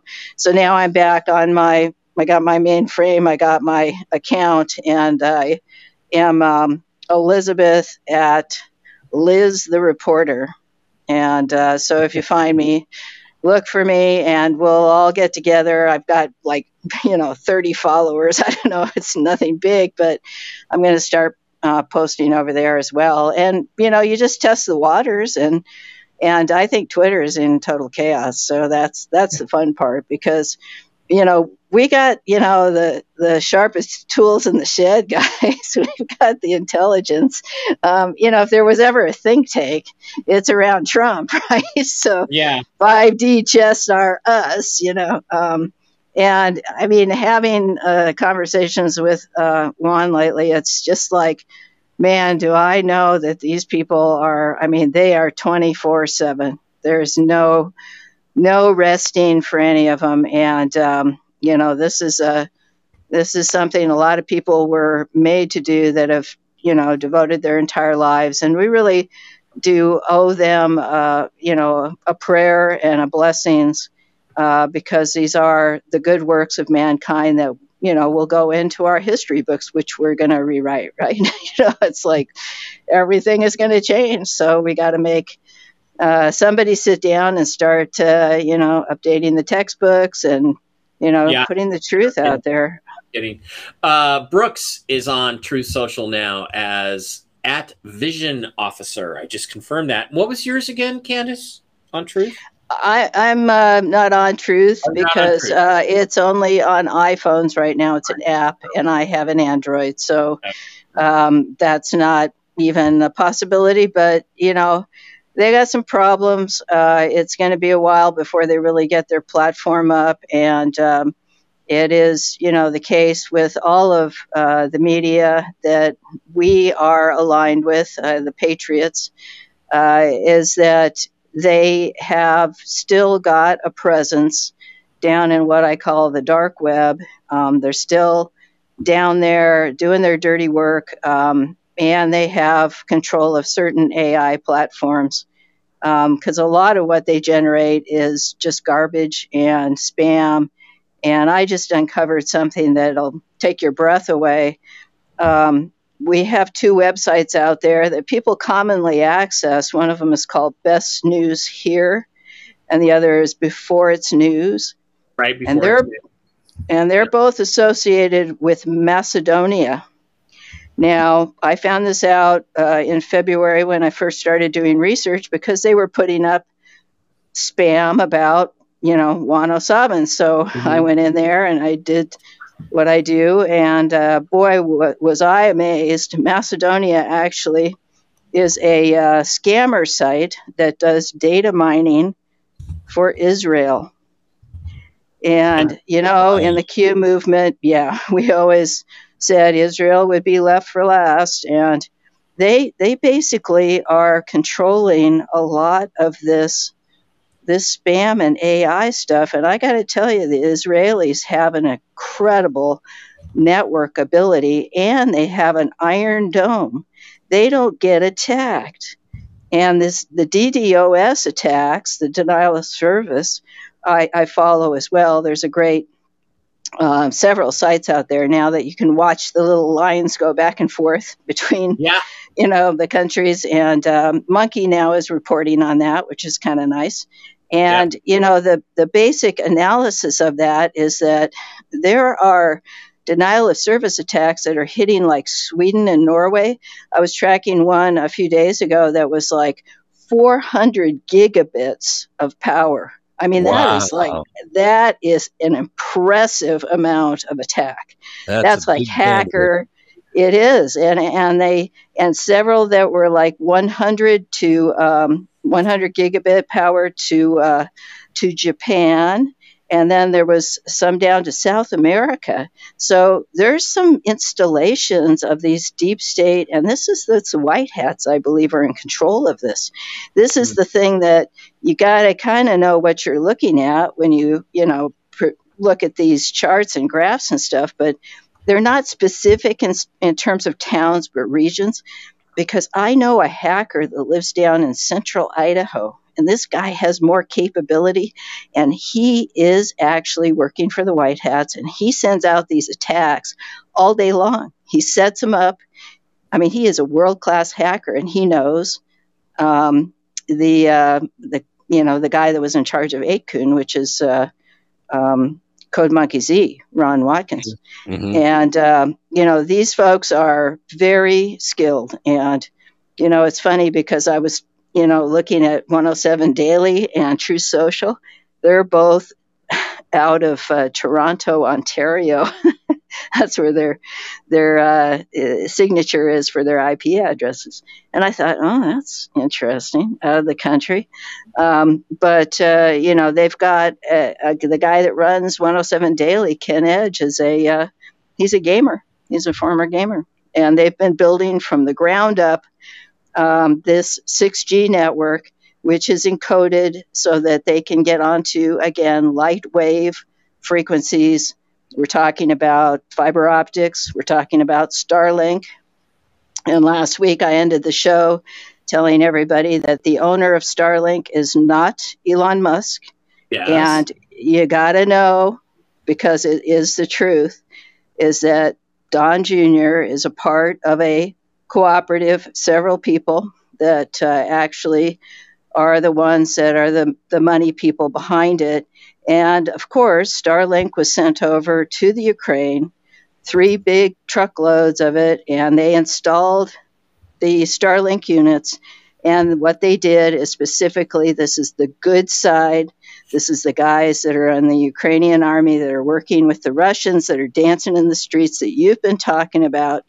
These are the freedom fighters, and they have access to the internet through these portals. Mm-hmm. So, and the people do too now, from what I hear, is that, services are being provided. The Russians are coming in and providing water and food. And, so they've got an organization over there that is entirely separate from what I believe is, the mainstream media's way of looking at it. All those damn Russians. No, Russia's hooked up, like I told you guys last week, is that they have a proprietary network and they don't have any hacking going on there. You can't get in or out. No, .ru still isn't applicable, but hey, I can get to Tomsk, Russia, and look at my frequency of the earth, Schumann graphs, resonance graphs. So again, I'm observant that way, and it's really kind of a neat time we're living in, because I predict as soon as we can really flip the switch on the entire internet process and get ourselves over to this light wave thing, deep state is gone, and they know that. That's why they're doing this thing in Ukraine. That's why they're putting their arms up and going hysterical about everything. And, that to me will be the final blow. So anyway, we can any hope. Questions? Any questions, Blake?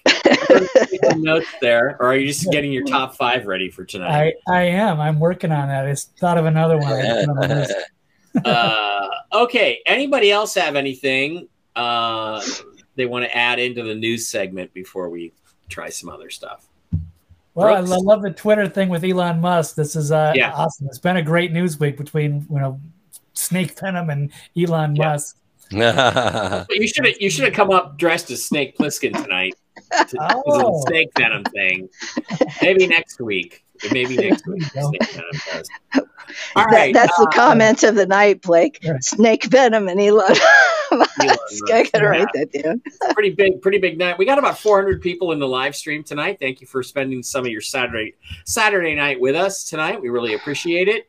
Everybody over on Rumble seems to be doing pretty good. A lot of activity over there tonight. Thank you guys. Mad Pogue, especially, you're making big contributions. I appreciate that. Bogus Hype says he just ordered the Ivan. So good for you, Bogus Hype.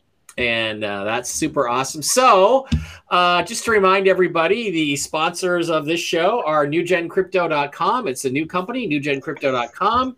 You can go over there and take a look at what they have to offer. They are, at this moment, the only asset-backed cryptocurrency, I think. There's some others that are backed by software and things like that, but they're going to be backed by precious metals, hemp production, energy. They're going to have an energy coin. It's going to be a cool company. You sign up now. You can sign up for as little as $50. You'll get a 10% add-on, and not a discount, but a 10% additional. So in other words, they gave me 100 new gen coins and then threw in 10%. So I got 110. It was sitting there. It already earned 0.35% interest on a daily basis because I staked out there. That's a really high interest rate. If you get newgencrypto.com now, you can lock that in. So what that means is if you have 100 new gen coins, after 3 days, you have 101, and it keeps building like that. Brooks, I already made $299 over the couple of weeks I've had it in there and not looked at it. I could have taken that out as cash. I chose to roll it in the new gen crypto. They're going to have a blockchain and their own exchange is going to be in Lithuania. The blockchain is there. It looks solid. It's a new company. We're just getting started. They sponsored us. Go to newgencrypto.com, click on watch a video presentation. It's about 17 minutes, and you can open an account if you would like to. newgencrypto.com. They are our sponsors. You are wonderful people. If you want to keep connected to Candace Whitelight, you can go to Facebook, where I've got a cute picture of Aurora. And you can, I meant to have Frequency of the Earth up there, Candace. I'm sorry. And go to Frequency of the Earth, the Candace Whitelight group, where you can keep track of all the stuff that Candace is posting about the Schumann resonance and all kinds of other cool stuff. It's super awesome. And that's where you can find Candace. Blake, I don't know that I have anything for you. Is the Next Level News working, or It's working. I haven't made an update in probably a week, but I will definitely put this show on. I've got some stuff that's ready to go. I just haven't jumped in there. Okay, so it's the Next Level News. Yeah. nextlevelnews.com, where you can pick up all the latest updates from Blake Wally and his weekly news presentations. Now, there's a couple weeks ago with Brooks and the four of us there. So nextlevelnews.com. And if you would like to order some Ivan or Roxy, or better yet, just get an X Squared Radio hat or a mug or something along those lines, you can go to Brooks Agnew. I moved it up to the top so you don't have to scroll down. It's right there. .blog. And then you click on the store and go to the store and hit the therapeutic special report, and you can pick up your Ivan and Roxy. And Brooks, I do need to get some more Ivan. That's for sure. I need to get some of that. I can make that happen. Okay, well, I knew that. So I have to give you some money, and we'll make that happen. And I gave you a couple of other things to look up for your friends. Or you can pick up Roxy, Ivan and Roxy. And it's interesting because, in the discussion about the Cobra water, it was pointed out that for certain, if you take, I forget what it was, if you take remdesivir, HCQ is the best treatment, and if you take the jab, ivermectin is the best treatment. It was I don't know, I don't remember, but they're both important to have. They're both wonder drugs that work wonders. So there we go. All right, now we move to the part that everybody loves, the entertainment portion of the show. And tonight we have a top 5, which I don't know what I'm going to do. I'm going to have to really think about it. Maybe I'll get ideas from you guys when you talk about it. But we're going for the top 5 spy movies, or could also be a TV show. If it's a TV show, you can go with that too. So the top 5 spy movies / TV shows, your top 5 favorites. And we've been giving you a little notice on that. So I'm going to start with the lady to my left. Candace, I'm putting you on the spot. What's your number 5 spy movie or TV show of all time? I got a good list, and determining which one is number 1 is my difficulty. But I'm going to start with The Manchurian Candidate. That was from 1962, and Frank Sinatra did a really good job, and it was the topic of the day, which is that people had been put into, political positions that were basically bought and paid for by, the behind-the-scenes shadow government, if you want to put it that way.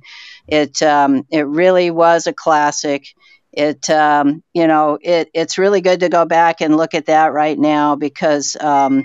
The other player was Lawrence Harvey and Angela Lansbury, who did a really nice job, very famous actors, and they steal the show as the opposing forces that, is tearing someone they love apart and mowing down everything in the way, making for the ultimately entertaining Cold War tale. And that's...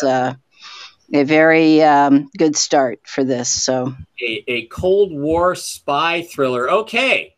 TV's Blake Wally. What's your number 5 spy movie or TV show of all time? That's a tough call. I came up with like 10, but all right, wow, that's more than I got. So yes, it's hard to put them in order. I guess I'm gonna go with number 5. I'm just gonna say, 'cause I've only seen it once. It was a terrific movie. It's The Lives of Others. It's kind of showing what East Germany would be like and what things are kind of like, into some degree in the United States with the Patriot Act or NSA spying or Vault 7 CIA. Who knows what people are listening to? So it's kind of one of those like, wow, it's a great movie, but I don't know how many times you want to. It doesn't have the replay value because it's disturbing enough. I think it's all in German too. It's been a while since I've seen it, but it is a very frightening look at. Yep. Yeah, I had not heard of this film. That's interesting. Oh yeah, it's a well-reviewed movie, if I remember correctly. So yeah. It's what year is that from? Do we know what year that's from? Early 2000s, I'm guessing. Wow. Interesting. Okay. Fascinating. I'm sure it's got high reviews somewhere, but I did not know of that one. All right. Yeah. Dr. Brooks Agnew. what's your number 5 spy movie or TV show of all time?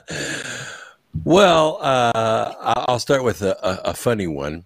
But the interesting thing is there was a lot of neat little drops in this movie about clowns and the CIA and trying to get out of the organization and what they do and what they're involved in and everything.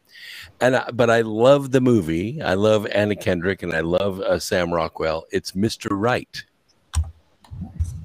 Mr. Right. It's a movie about a former CIA assassin who gets a moral code, and he decides, because people try to hire him as a hitman, he kills the organizations that hire him. That's great. Yeah. That's really good. Here we go. I'll have to watch that. I haven't seen very it. Good. Got a lot of good cue drops in it. It's very interesting. Perfect. Right. Mr. Right.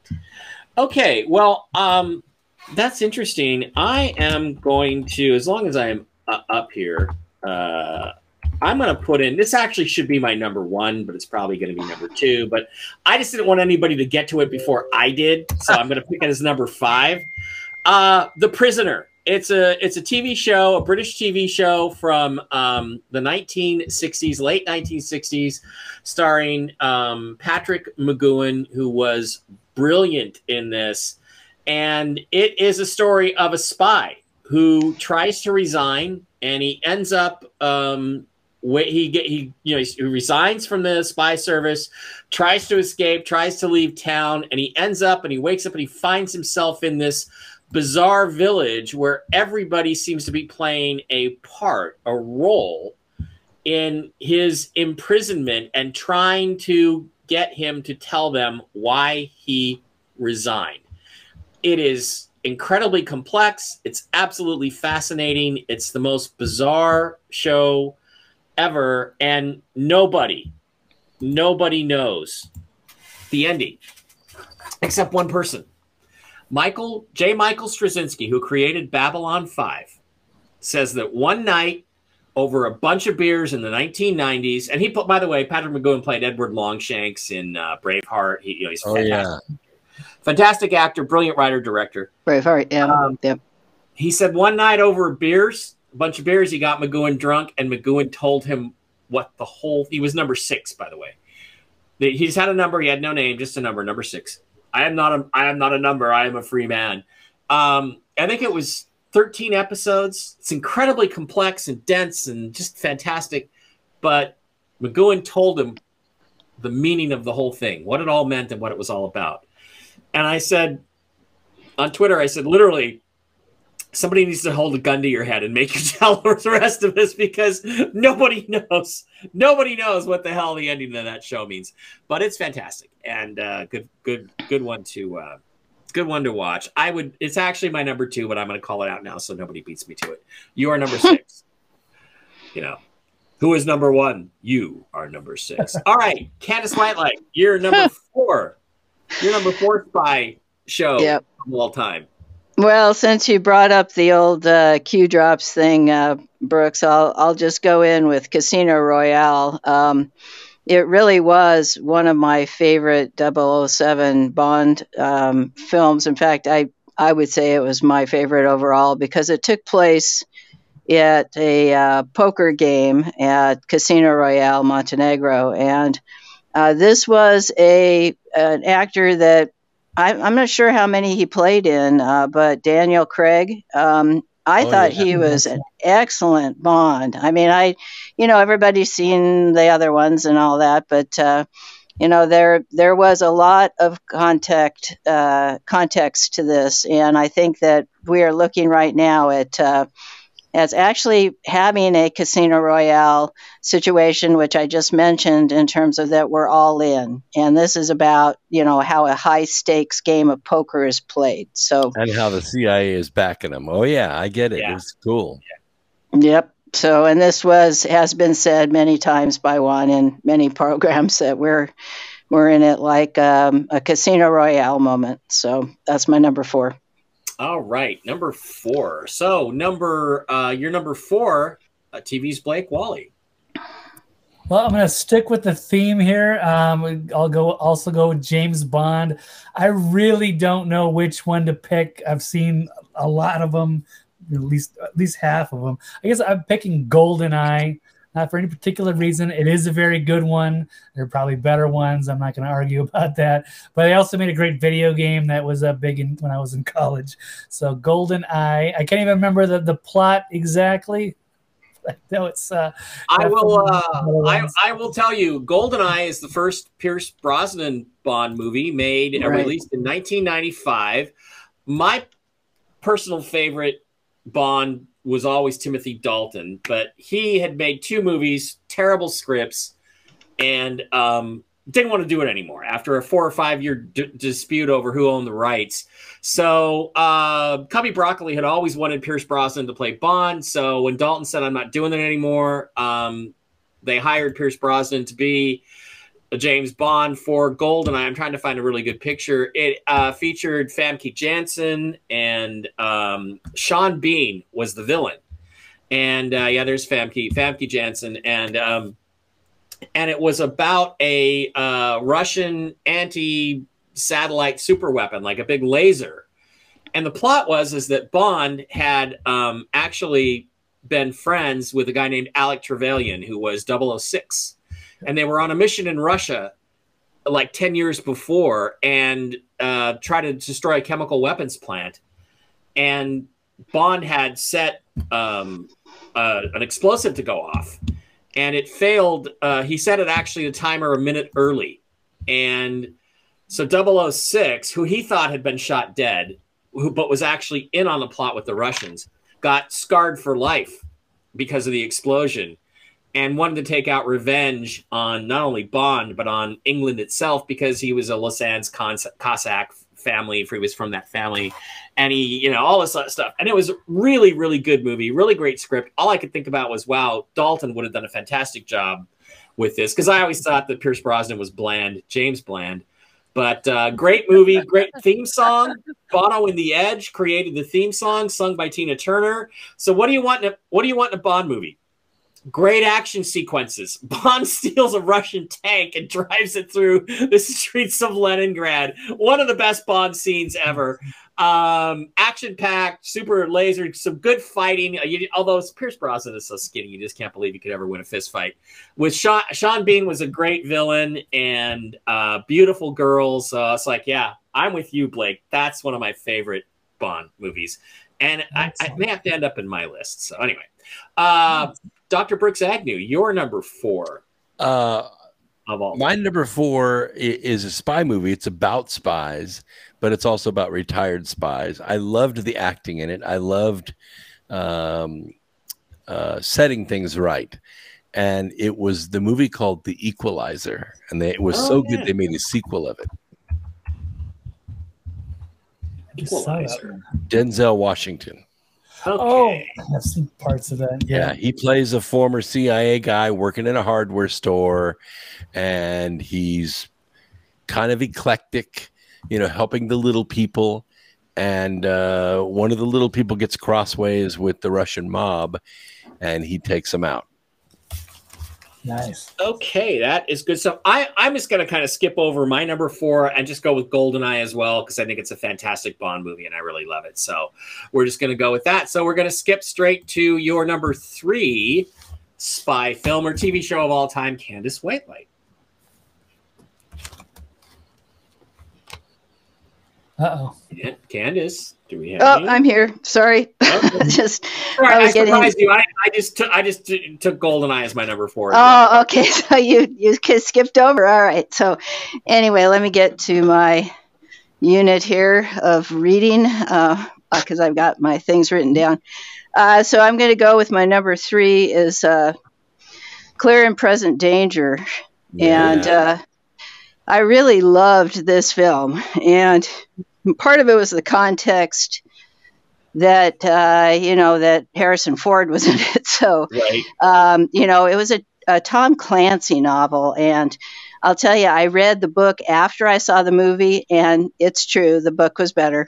But, I thought they did a really good job. And this was about the illegal war that was fought by the U.S. government against the Colombian drug cartels. And you really need to understand the dynamics in those days was very clearly a situation where, the U.S. government was running the drug cartels, and nobody really knew that. We had gone through these years. I know somebody who knew that. Somebody who knew that told me the story. So anyway, go ahead. Well, and that's why this film was it was almost like it was a predecessor to really what came later, but it also was a wrap up to what had been going on for years.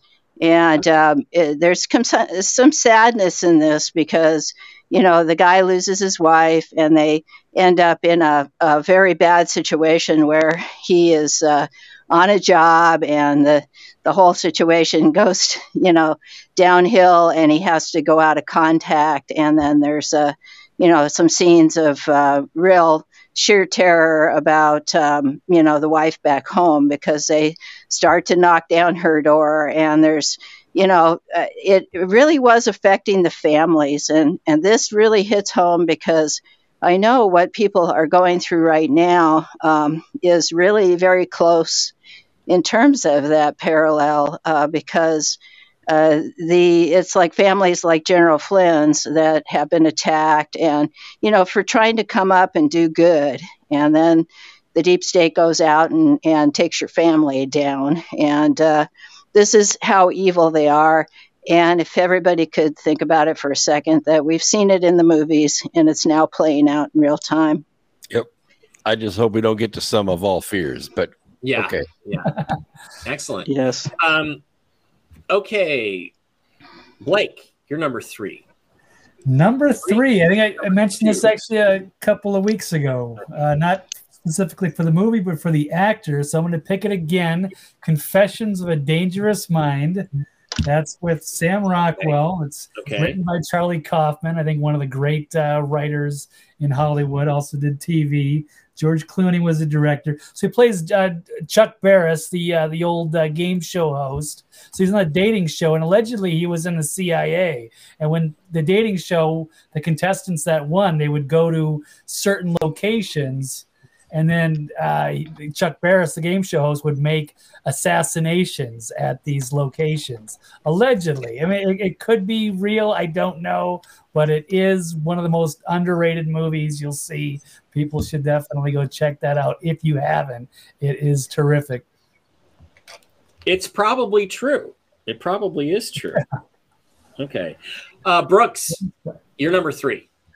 I'm going to have to go with Anna Kendrick again, this time with Ben Affleck. I loved the movie The Accountant. The acting was good. The storyline was fantastic. The music was amazing. And the chemistry between Affleck and Kendrick was off the scale. He plays this autistic kid who grows up to be a numbers freak, an accountant. And he becomes an accountant for criminals to find their leaks, where their money's going because they want to find it. So he finds it. And then they try to kill him, and he kills them.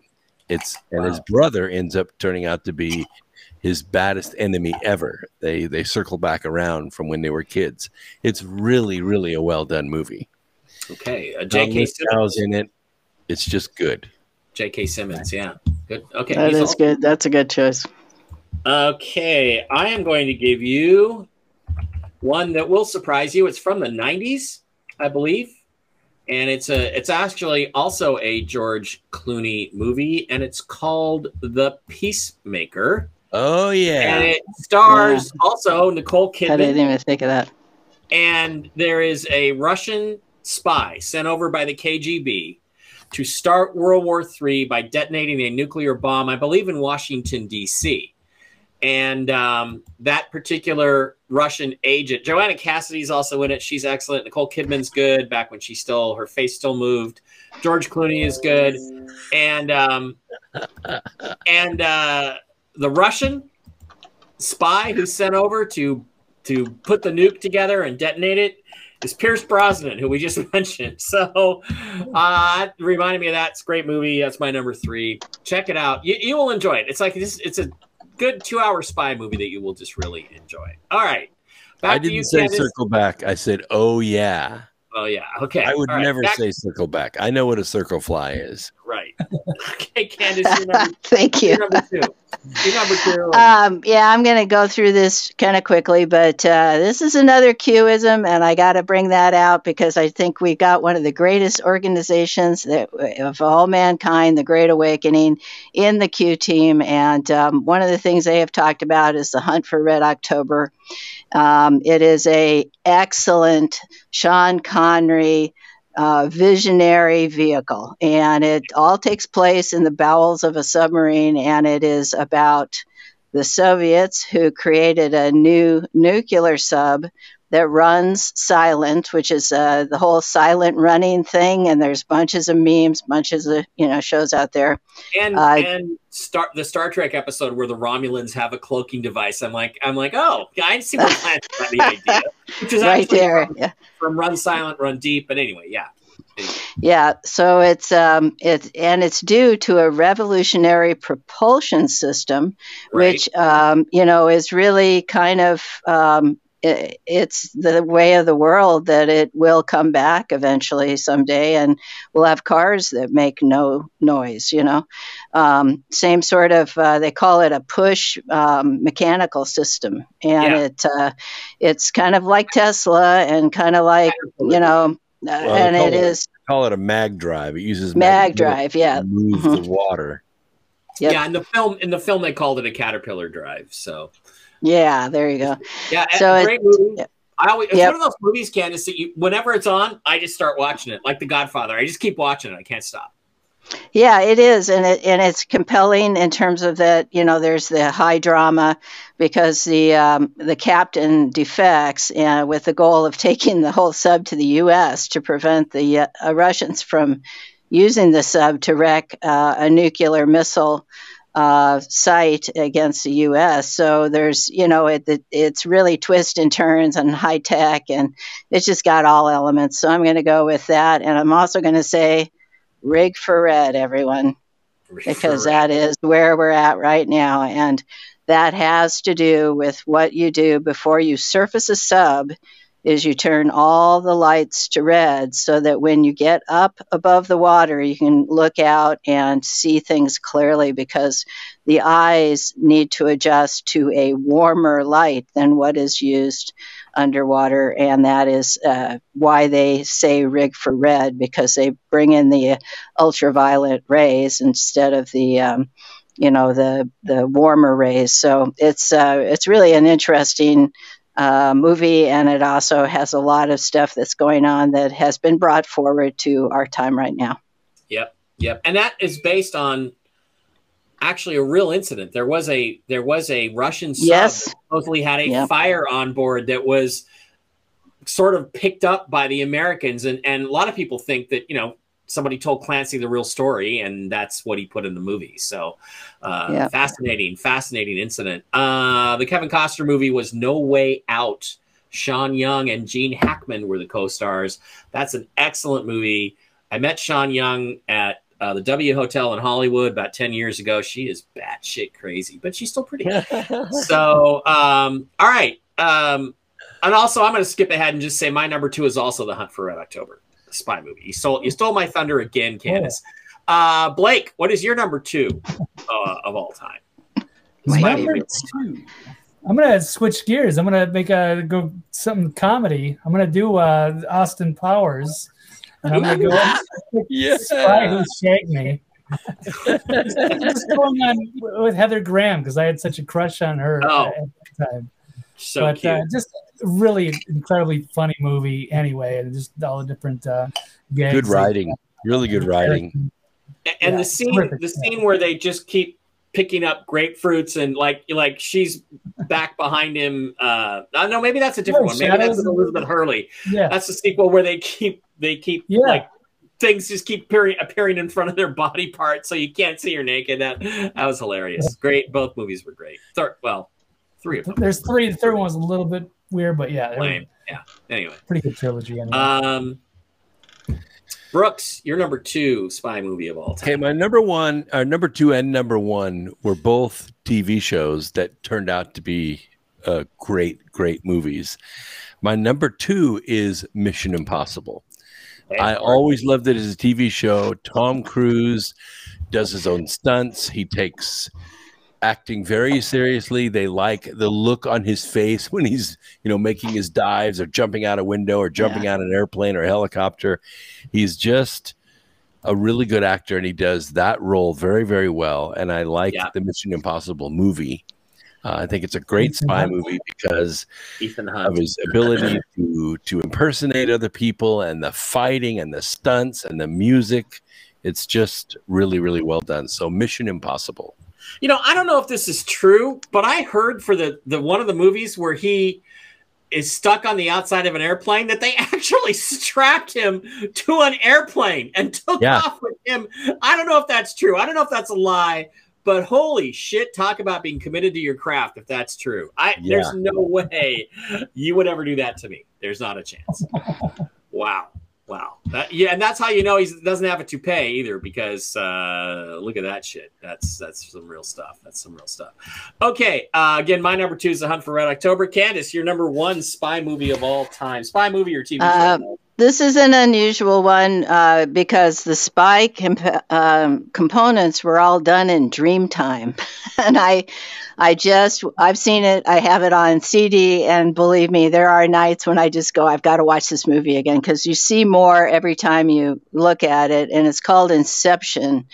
It was done, in 2010. And basically, it is a action adventure spy thriller, and its storyline is basically that the chief character, which is of course is Leonardo DiCaprio, manages a team that ends up being able to literally go into Dreamtime in a room someplace, and then they're able to travel and appear in other elements that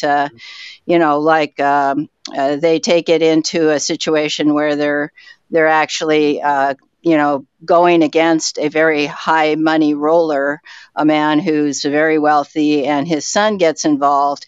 And it's really about human technology and the ability of our minds to explore Dreamtime and to actually then do some very amazing things. And this, Christopher Nolan is probably one of the best directors of all times in terms of bringing this kind of technology into play, where they're literally talking about something called the jump, and they end up using drugs actually to solicit that brainwave state. And then as the person goes down into deeper sleep, they're able to access actually not only people, but things and guns and, everything that you need to create an incident. And it's just very compelling. And I think that the Hans Zimmer did an incredible track on it. And, it's worth listening to on its own merits. And the music is phenomenal. It is. And it's, again, it just hits on all cylinders. And I believe that, as far as spy movies, it has all of the elements in it, because it's a psychological programming. It's a, it has to do with something that we consider our most dangerous weapon and our most valuable asset, and that's our mind. So number one is Inception. I thought it was interesting because it brought to the screen something that I've experienced before, and that is falling asleep in a dream. And then dreaming in the dream, and then wake up from the first dream, but you're in the primary dream. You're still not awake. And you have to tell yourself, wake up, and you can't do it because you're still in the dream. Yeah. And it's, I did a lot of astral travel when I was younger, and it actually really does feel like that. It's where you almost get what they call sleep paralysis. And it's a state where you actually can feel the pulsations going through your body, and then you literally leave your body. And there are people, Robert Monroe, who did a lot of studies on this and wrote books, and basically kind of, I believe that part of that sort of theory and the fact that it was used by Christopher Nolan as a technique, with, like you say, where it happens to people, they can really relate to it. And, it's just one of those dramas that includes also a love element because, Jack and his wife are off in their make-believe land and they end up getting kind of stuck there. And this is where, the dream became so real that they, had children and they created a town and they had things and it was all in their minds. It's astonishing. So, yeah. All right. TV's Blake Wally, your number one spy film or television show of all time. Yeah, that's a good call on that. Yeah, Christopher Nolan, crazy genius. The movie is terrific, but you have to watch it more than once to go like, how did I miss that? Because I watched it at the theater and I'm like, this is awesome, but there's so many parts I'm missing, so I couldn't wait for it to come out on video again, so I can rewatch it and go, oh, this is what's going on because it's that deep. But number one, again, I'm going to go with the comedy element. I'm going way back. Probably the movie I've seen more than anyone. There's so many movies, and everyone in the audience is bringing up good stuff. There's stuff I haven't even seen yet. There's so many honorable mentions. I'm like, oh, man, there's so many I could have put at different angles. But number one I just watched over and over again as a kid on VHS. Saw it at the theater, of course. Another comedy would be Spies Like Us, with Chevy Chase and Dan Aykroyd. Probably a goofy movie, but I thought it was hysterical as a kid, and I still could watch it to this day. I've probably seen it more than any other spy movie I have on my list, so I will go with that. 1984, I believe, so the classic Spies Like Us. Again, against the Russians. Let's see. Oh, there we go. Yep. Sorry, there was a girl that was in the movie at the end that Dan Aykroyd ended up marrying. She became his wife. So wow. Yeah, there's a scene where this girl comes out in her underwear out of this Russian tent in the middle of the snowstorm, and it was hilarious. Yeah, I got it. I hear you. That was a great one. That was a great one, Blake. Okay, Brooks, your number one spy movie. And again, it's Easter. Why didn't we do religious movies? Like, what am I thinking? But anyway, we'll do that next week, a week after Easter. All right, Brooks. My number one, again, was a great TV series. I watched every episode. I loved it. I loved the music. I loved the storylines. Everything was cool about it. And then they made a movie, and I am a huge Alicia Vikander fan.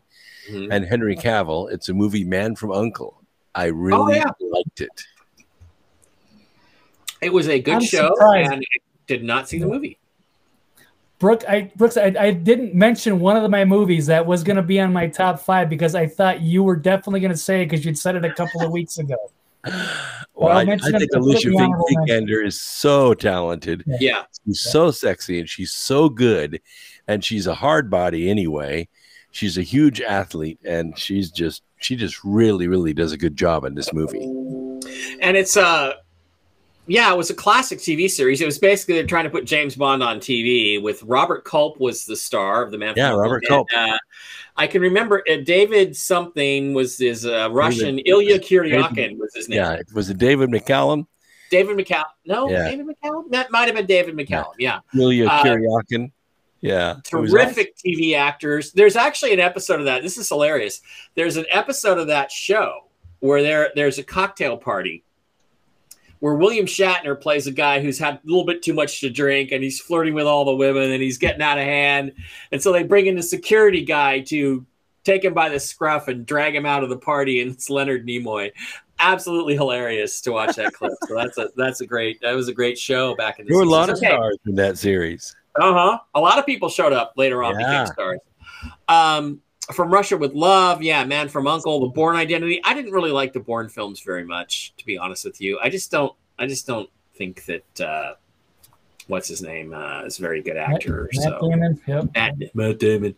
But my number one, Candace, you already stole my thunder, is absolutely the James Bond film, Casino Royale. It's the best Bond movie, I think, by leaps and bounds. It is the action sequences are incredible. The writing is terrific. The acting is phenomenal.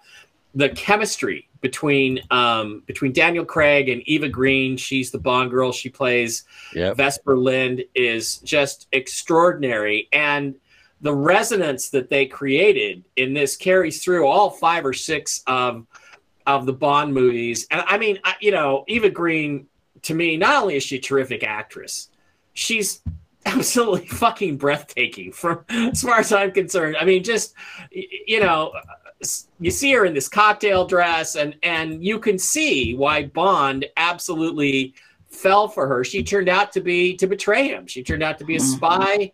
She died, but the resonance and the impact of this relationship that Bond has with Vesper Lynd carries all the way through. Carries through. No Time to Die. There's still a Vesper Lynd aspect to it, and her involvement with Spectre and all this stuff. And it's like they're gonna have a really hard time rebooting the James Bond films now because they kind of carried it through with the Craig movies.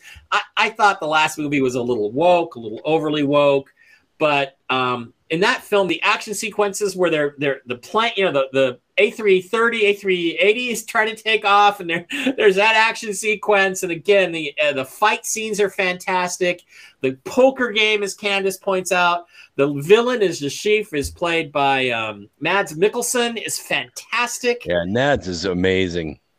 Eva Green is fantastic, beautiful. Yeah. I'm sorry. What's that? Was he in Inception too? Casino Royale. I forget the actor. I don't know if Mads Mikkelsen was in Inception. Not Nick. There's another guy. I can't remember. Think of his name. Oh, the bad guy in Casino Royale. Wasn't he Inception too? Well, that was Mads Mikkelsen, so I don't know. It is. Okay, so I didn't know his name. Sorry. Yeah. But I just, that's the best Bond movie of all time, which makes it the best spy movie of all time, as far as I'm concerned. Just off the hook, the dialogue, the writing, the acting, and just how Craig, what I liked about Timothy Dalton was the same thing I liked about Daniel Craig. He wanted to make it more realistic and less of a cartoon. And it's just like, wow, that was just really incredible stuff. So that's my favorite spy movie of all time. You can't go wrong with any of the films on this list. Watch them and let us know what you think next week. We should have done religious movies, but we didn't. All right, guys, I think that's going to wrap it up. Anybody have any final thoughts before we head out for our Saturday evening? Well, in a few hours, we celebrate the rising of the Savior. So I would keep that in mind, that the resurrection is the one thing that only one being in the universe could write into the Akashic record. And that was the Son of God. He made it possible for all of us. Wonderfully stated. Candace, any final thoughts before we head off tonight?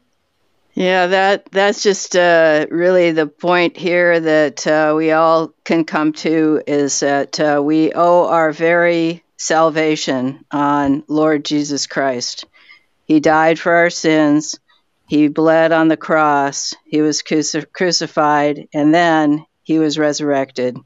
And Christos Anesti is what we say in the Greek. And Greek Easter is 1 week from tomorrow. And I want to remind everybody that there is a difference between the two holidays. One of them takes place at the beginning of Passover, and the other one at the end of Passover. And there's a good reason for that, because the two dates are never the same.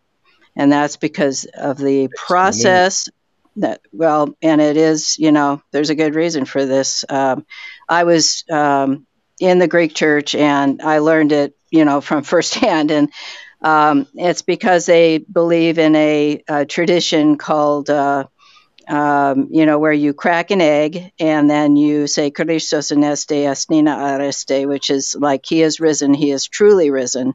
And that is because the dates conform with a different calendar. And so it's really a wonderful day, no matter when you celebrate it. And it also is synchronous to a holiday called Beltane, which is a Celtic holiday that basically is a spring festival, and it's a rite of basically the spring maidens and the sexual act. And of course, it's, considered not so popular these days, but we do use the eggs as a indicator of the springtime, because this is when chickens start to lay their eggs again. So you can go into the market and get fresh eggs, or if you buy eggs locally, cook something with a lot of eggs in it, and then get green eggs that are already colored so you don't have to use dye. Amazingly enough, that's really how the tradition came to be. So, and don't buy any bunny rabbits because they get big and they are very dirty to keep in the house. So, great T-shirt, Mike. Yeah, it was a great show, great conference to go to. Really, really happy to do that. Blake, any final thoughts on this Easter Saturday? I guess one thing, Brooks, I totally thought you were going to say any of the state for your number one, so I didn't steal your thunder, but I had it written down. Okay. A lot of honorable mentions. I won't get into it. All I'll say is I'm not the most religious guy. I did go to Catholic school. One of the things I watched today, and I don't know if it's going to be on, the Bible on the History Channels. 4 years of Catholic school just didn't do anything for me, but I watched the Bible. If people watch that, I think that is just an outstanding series. It gave me a whole new kind of look and respect for for Jesus, the whole story of Jesus and the Bible, Old Testament, New Testament. There's so much good stuff in there. I would encourage anybody that hasn't seen that to watch that. Outside of that, that's really all I have. Otherwise, happy Easter to everybody, whatever you're celebrating. Happy Easter to everyone. Yeah. Have a great one. There is something tragic about tomorrow, though, which means that next week they're going to pull all the Butterfinger Easter eggs from the store, which means there won't be any more for a year. Mm. And those are the best little candies I've ever had in my life, but I don't need any more. I don't need, my blood sugar doesn't need that. So that's bad. And also I was going to recommend an original series Star Trek episode called Bread and Circuses, which played last night. The Enterprise goes to a planet where the Roman Empire never fell, and it's the 20th century.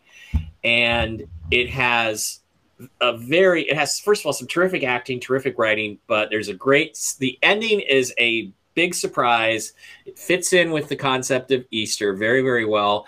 And there's probably the best Spock McCoy scene ever in the entire series. So if you get a chance to pick that up on streaming, go watch that. Yeah, it'll also put you in an Easter mood. So that's my recommendation for that. Thanks to everybody for being here. Thanks to everybody over on the Rumble side. We love you. For Dr. Brooks Agnew, TV's Blake Wally, and Candace Whitelight, I'm Mike Barra. I'm going to say goodnight. I'll be back with Jen on Monday to talk about the news update. Everybody have a wonderful Easter. Thank you. Thank you. Blessings. Good night. Bye. Night.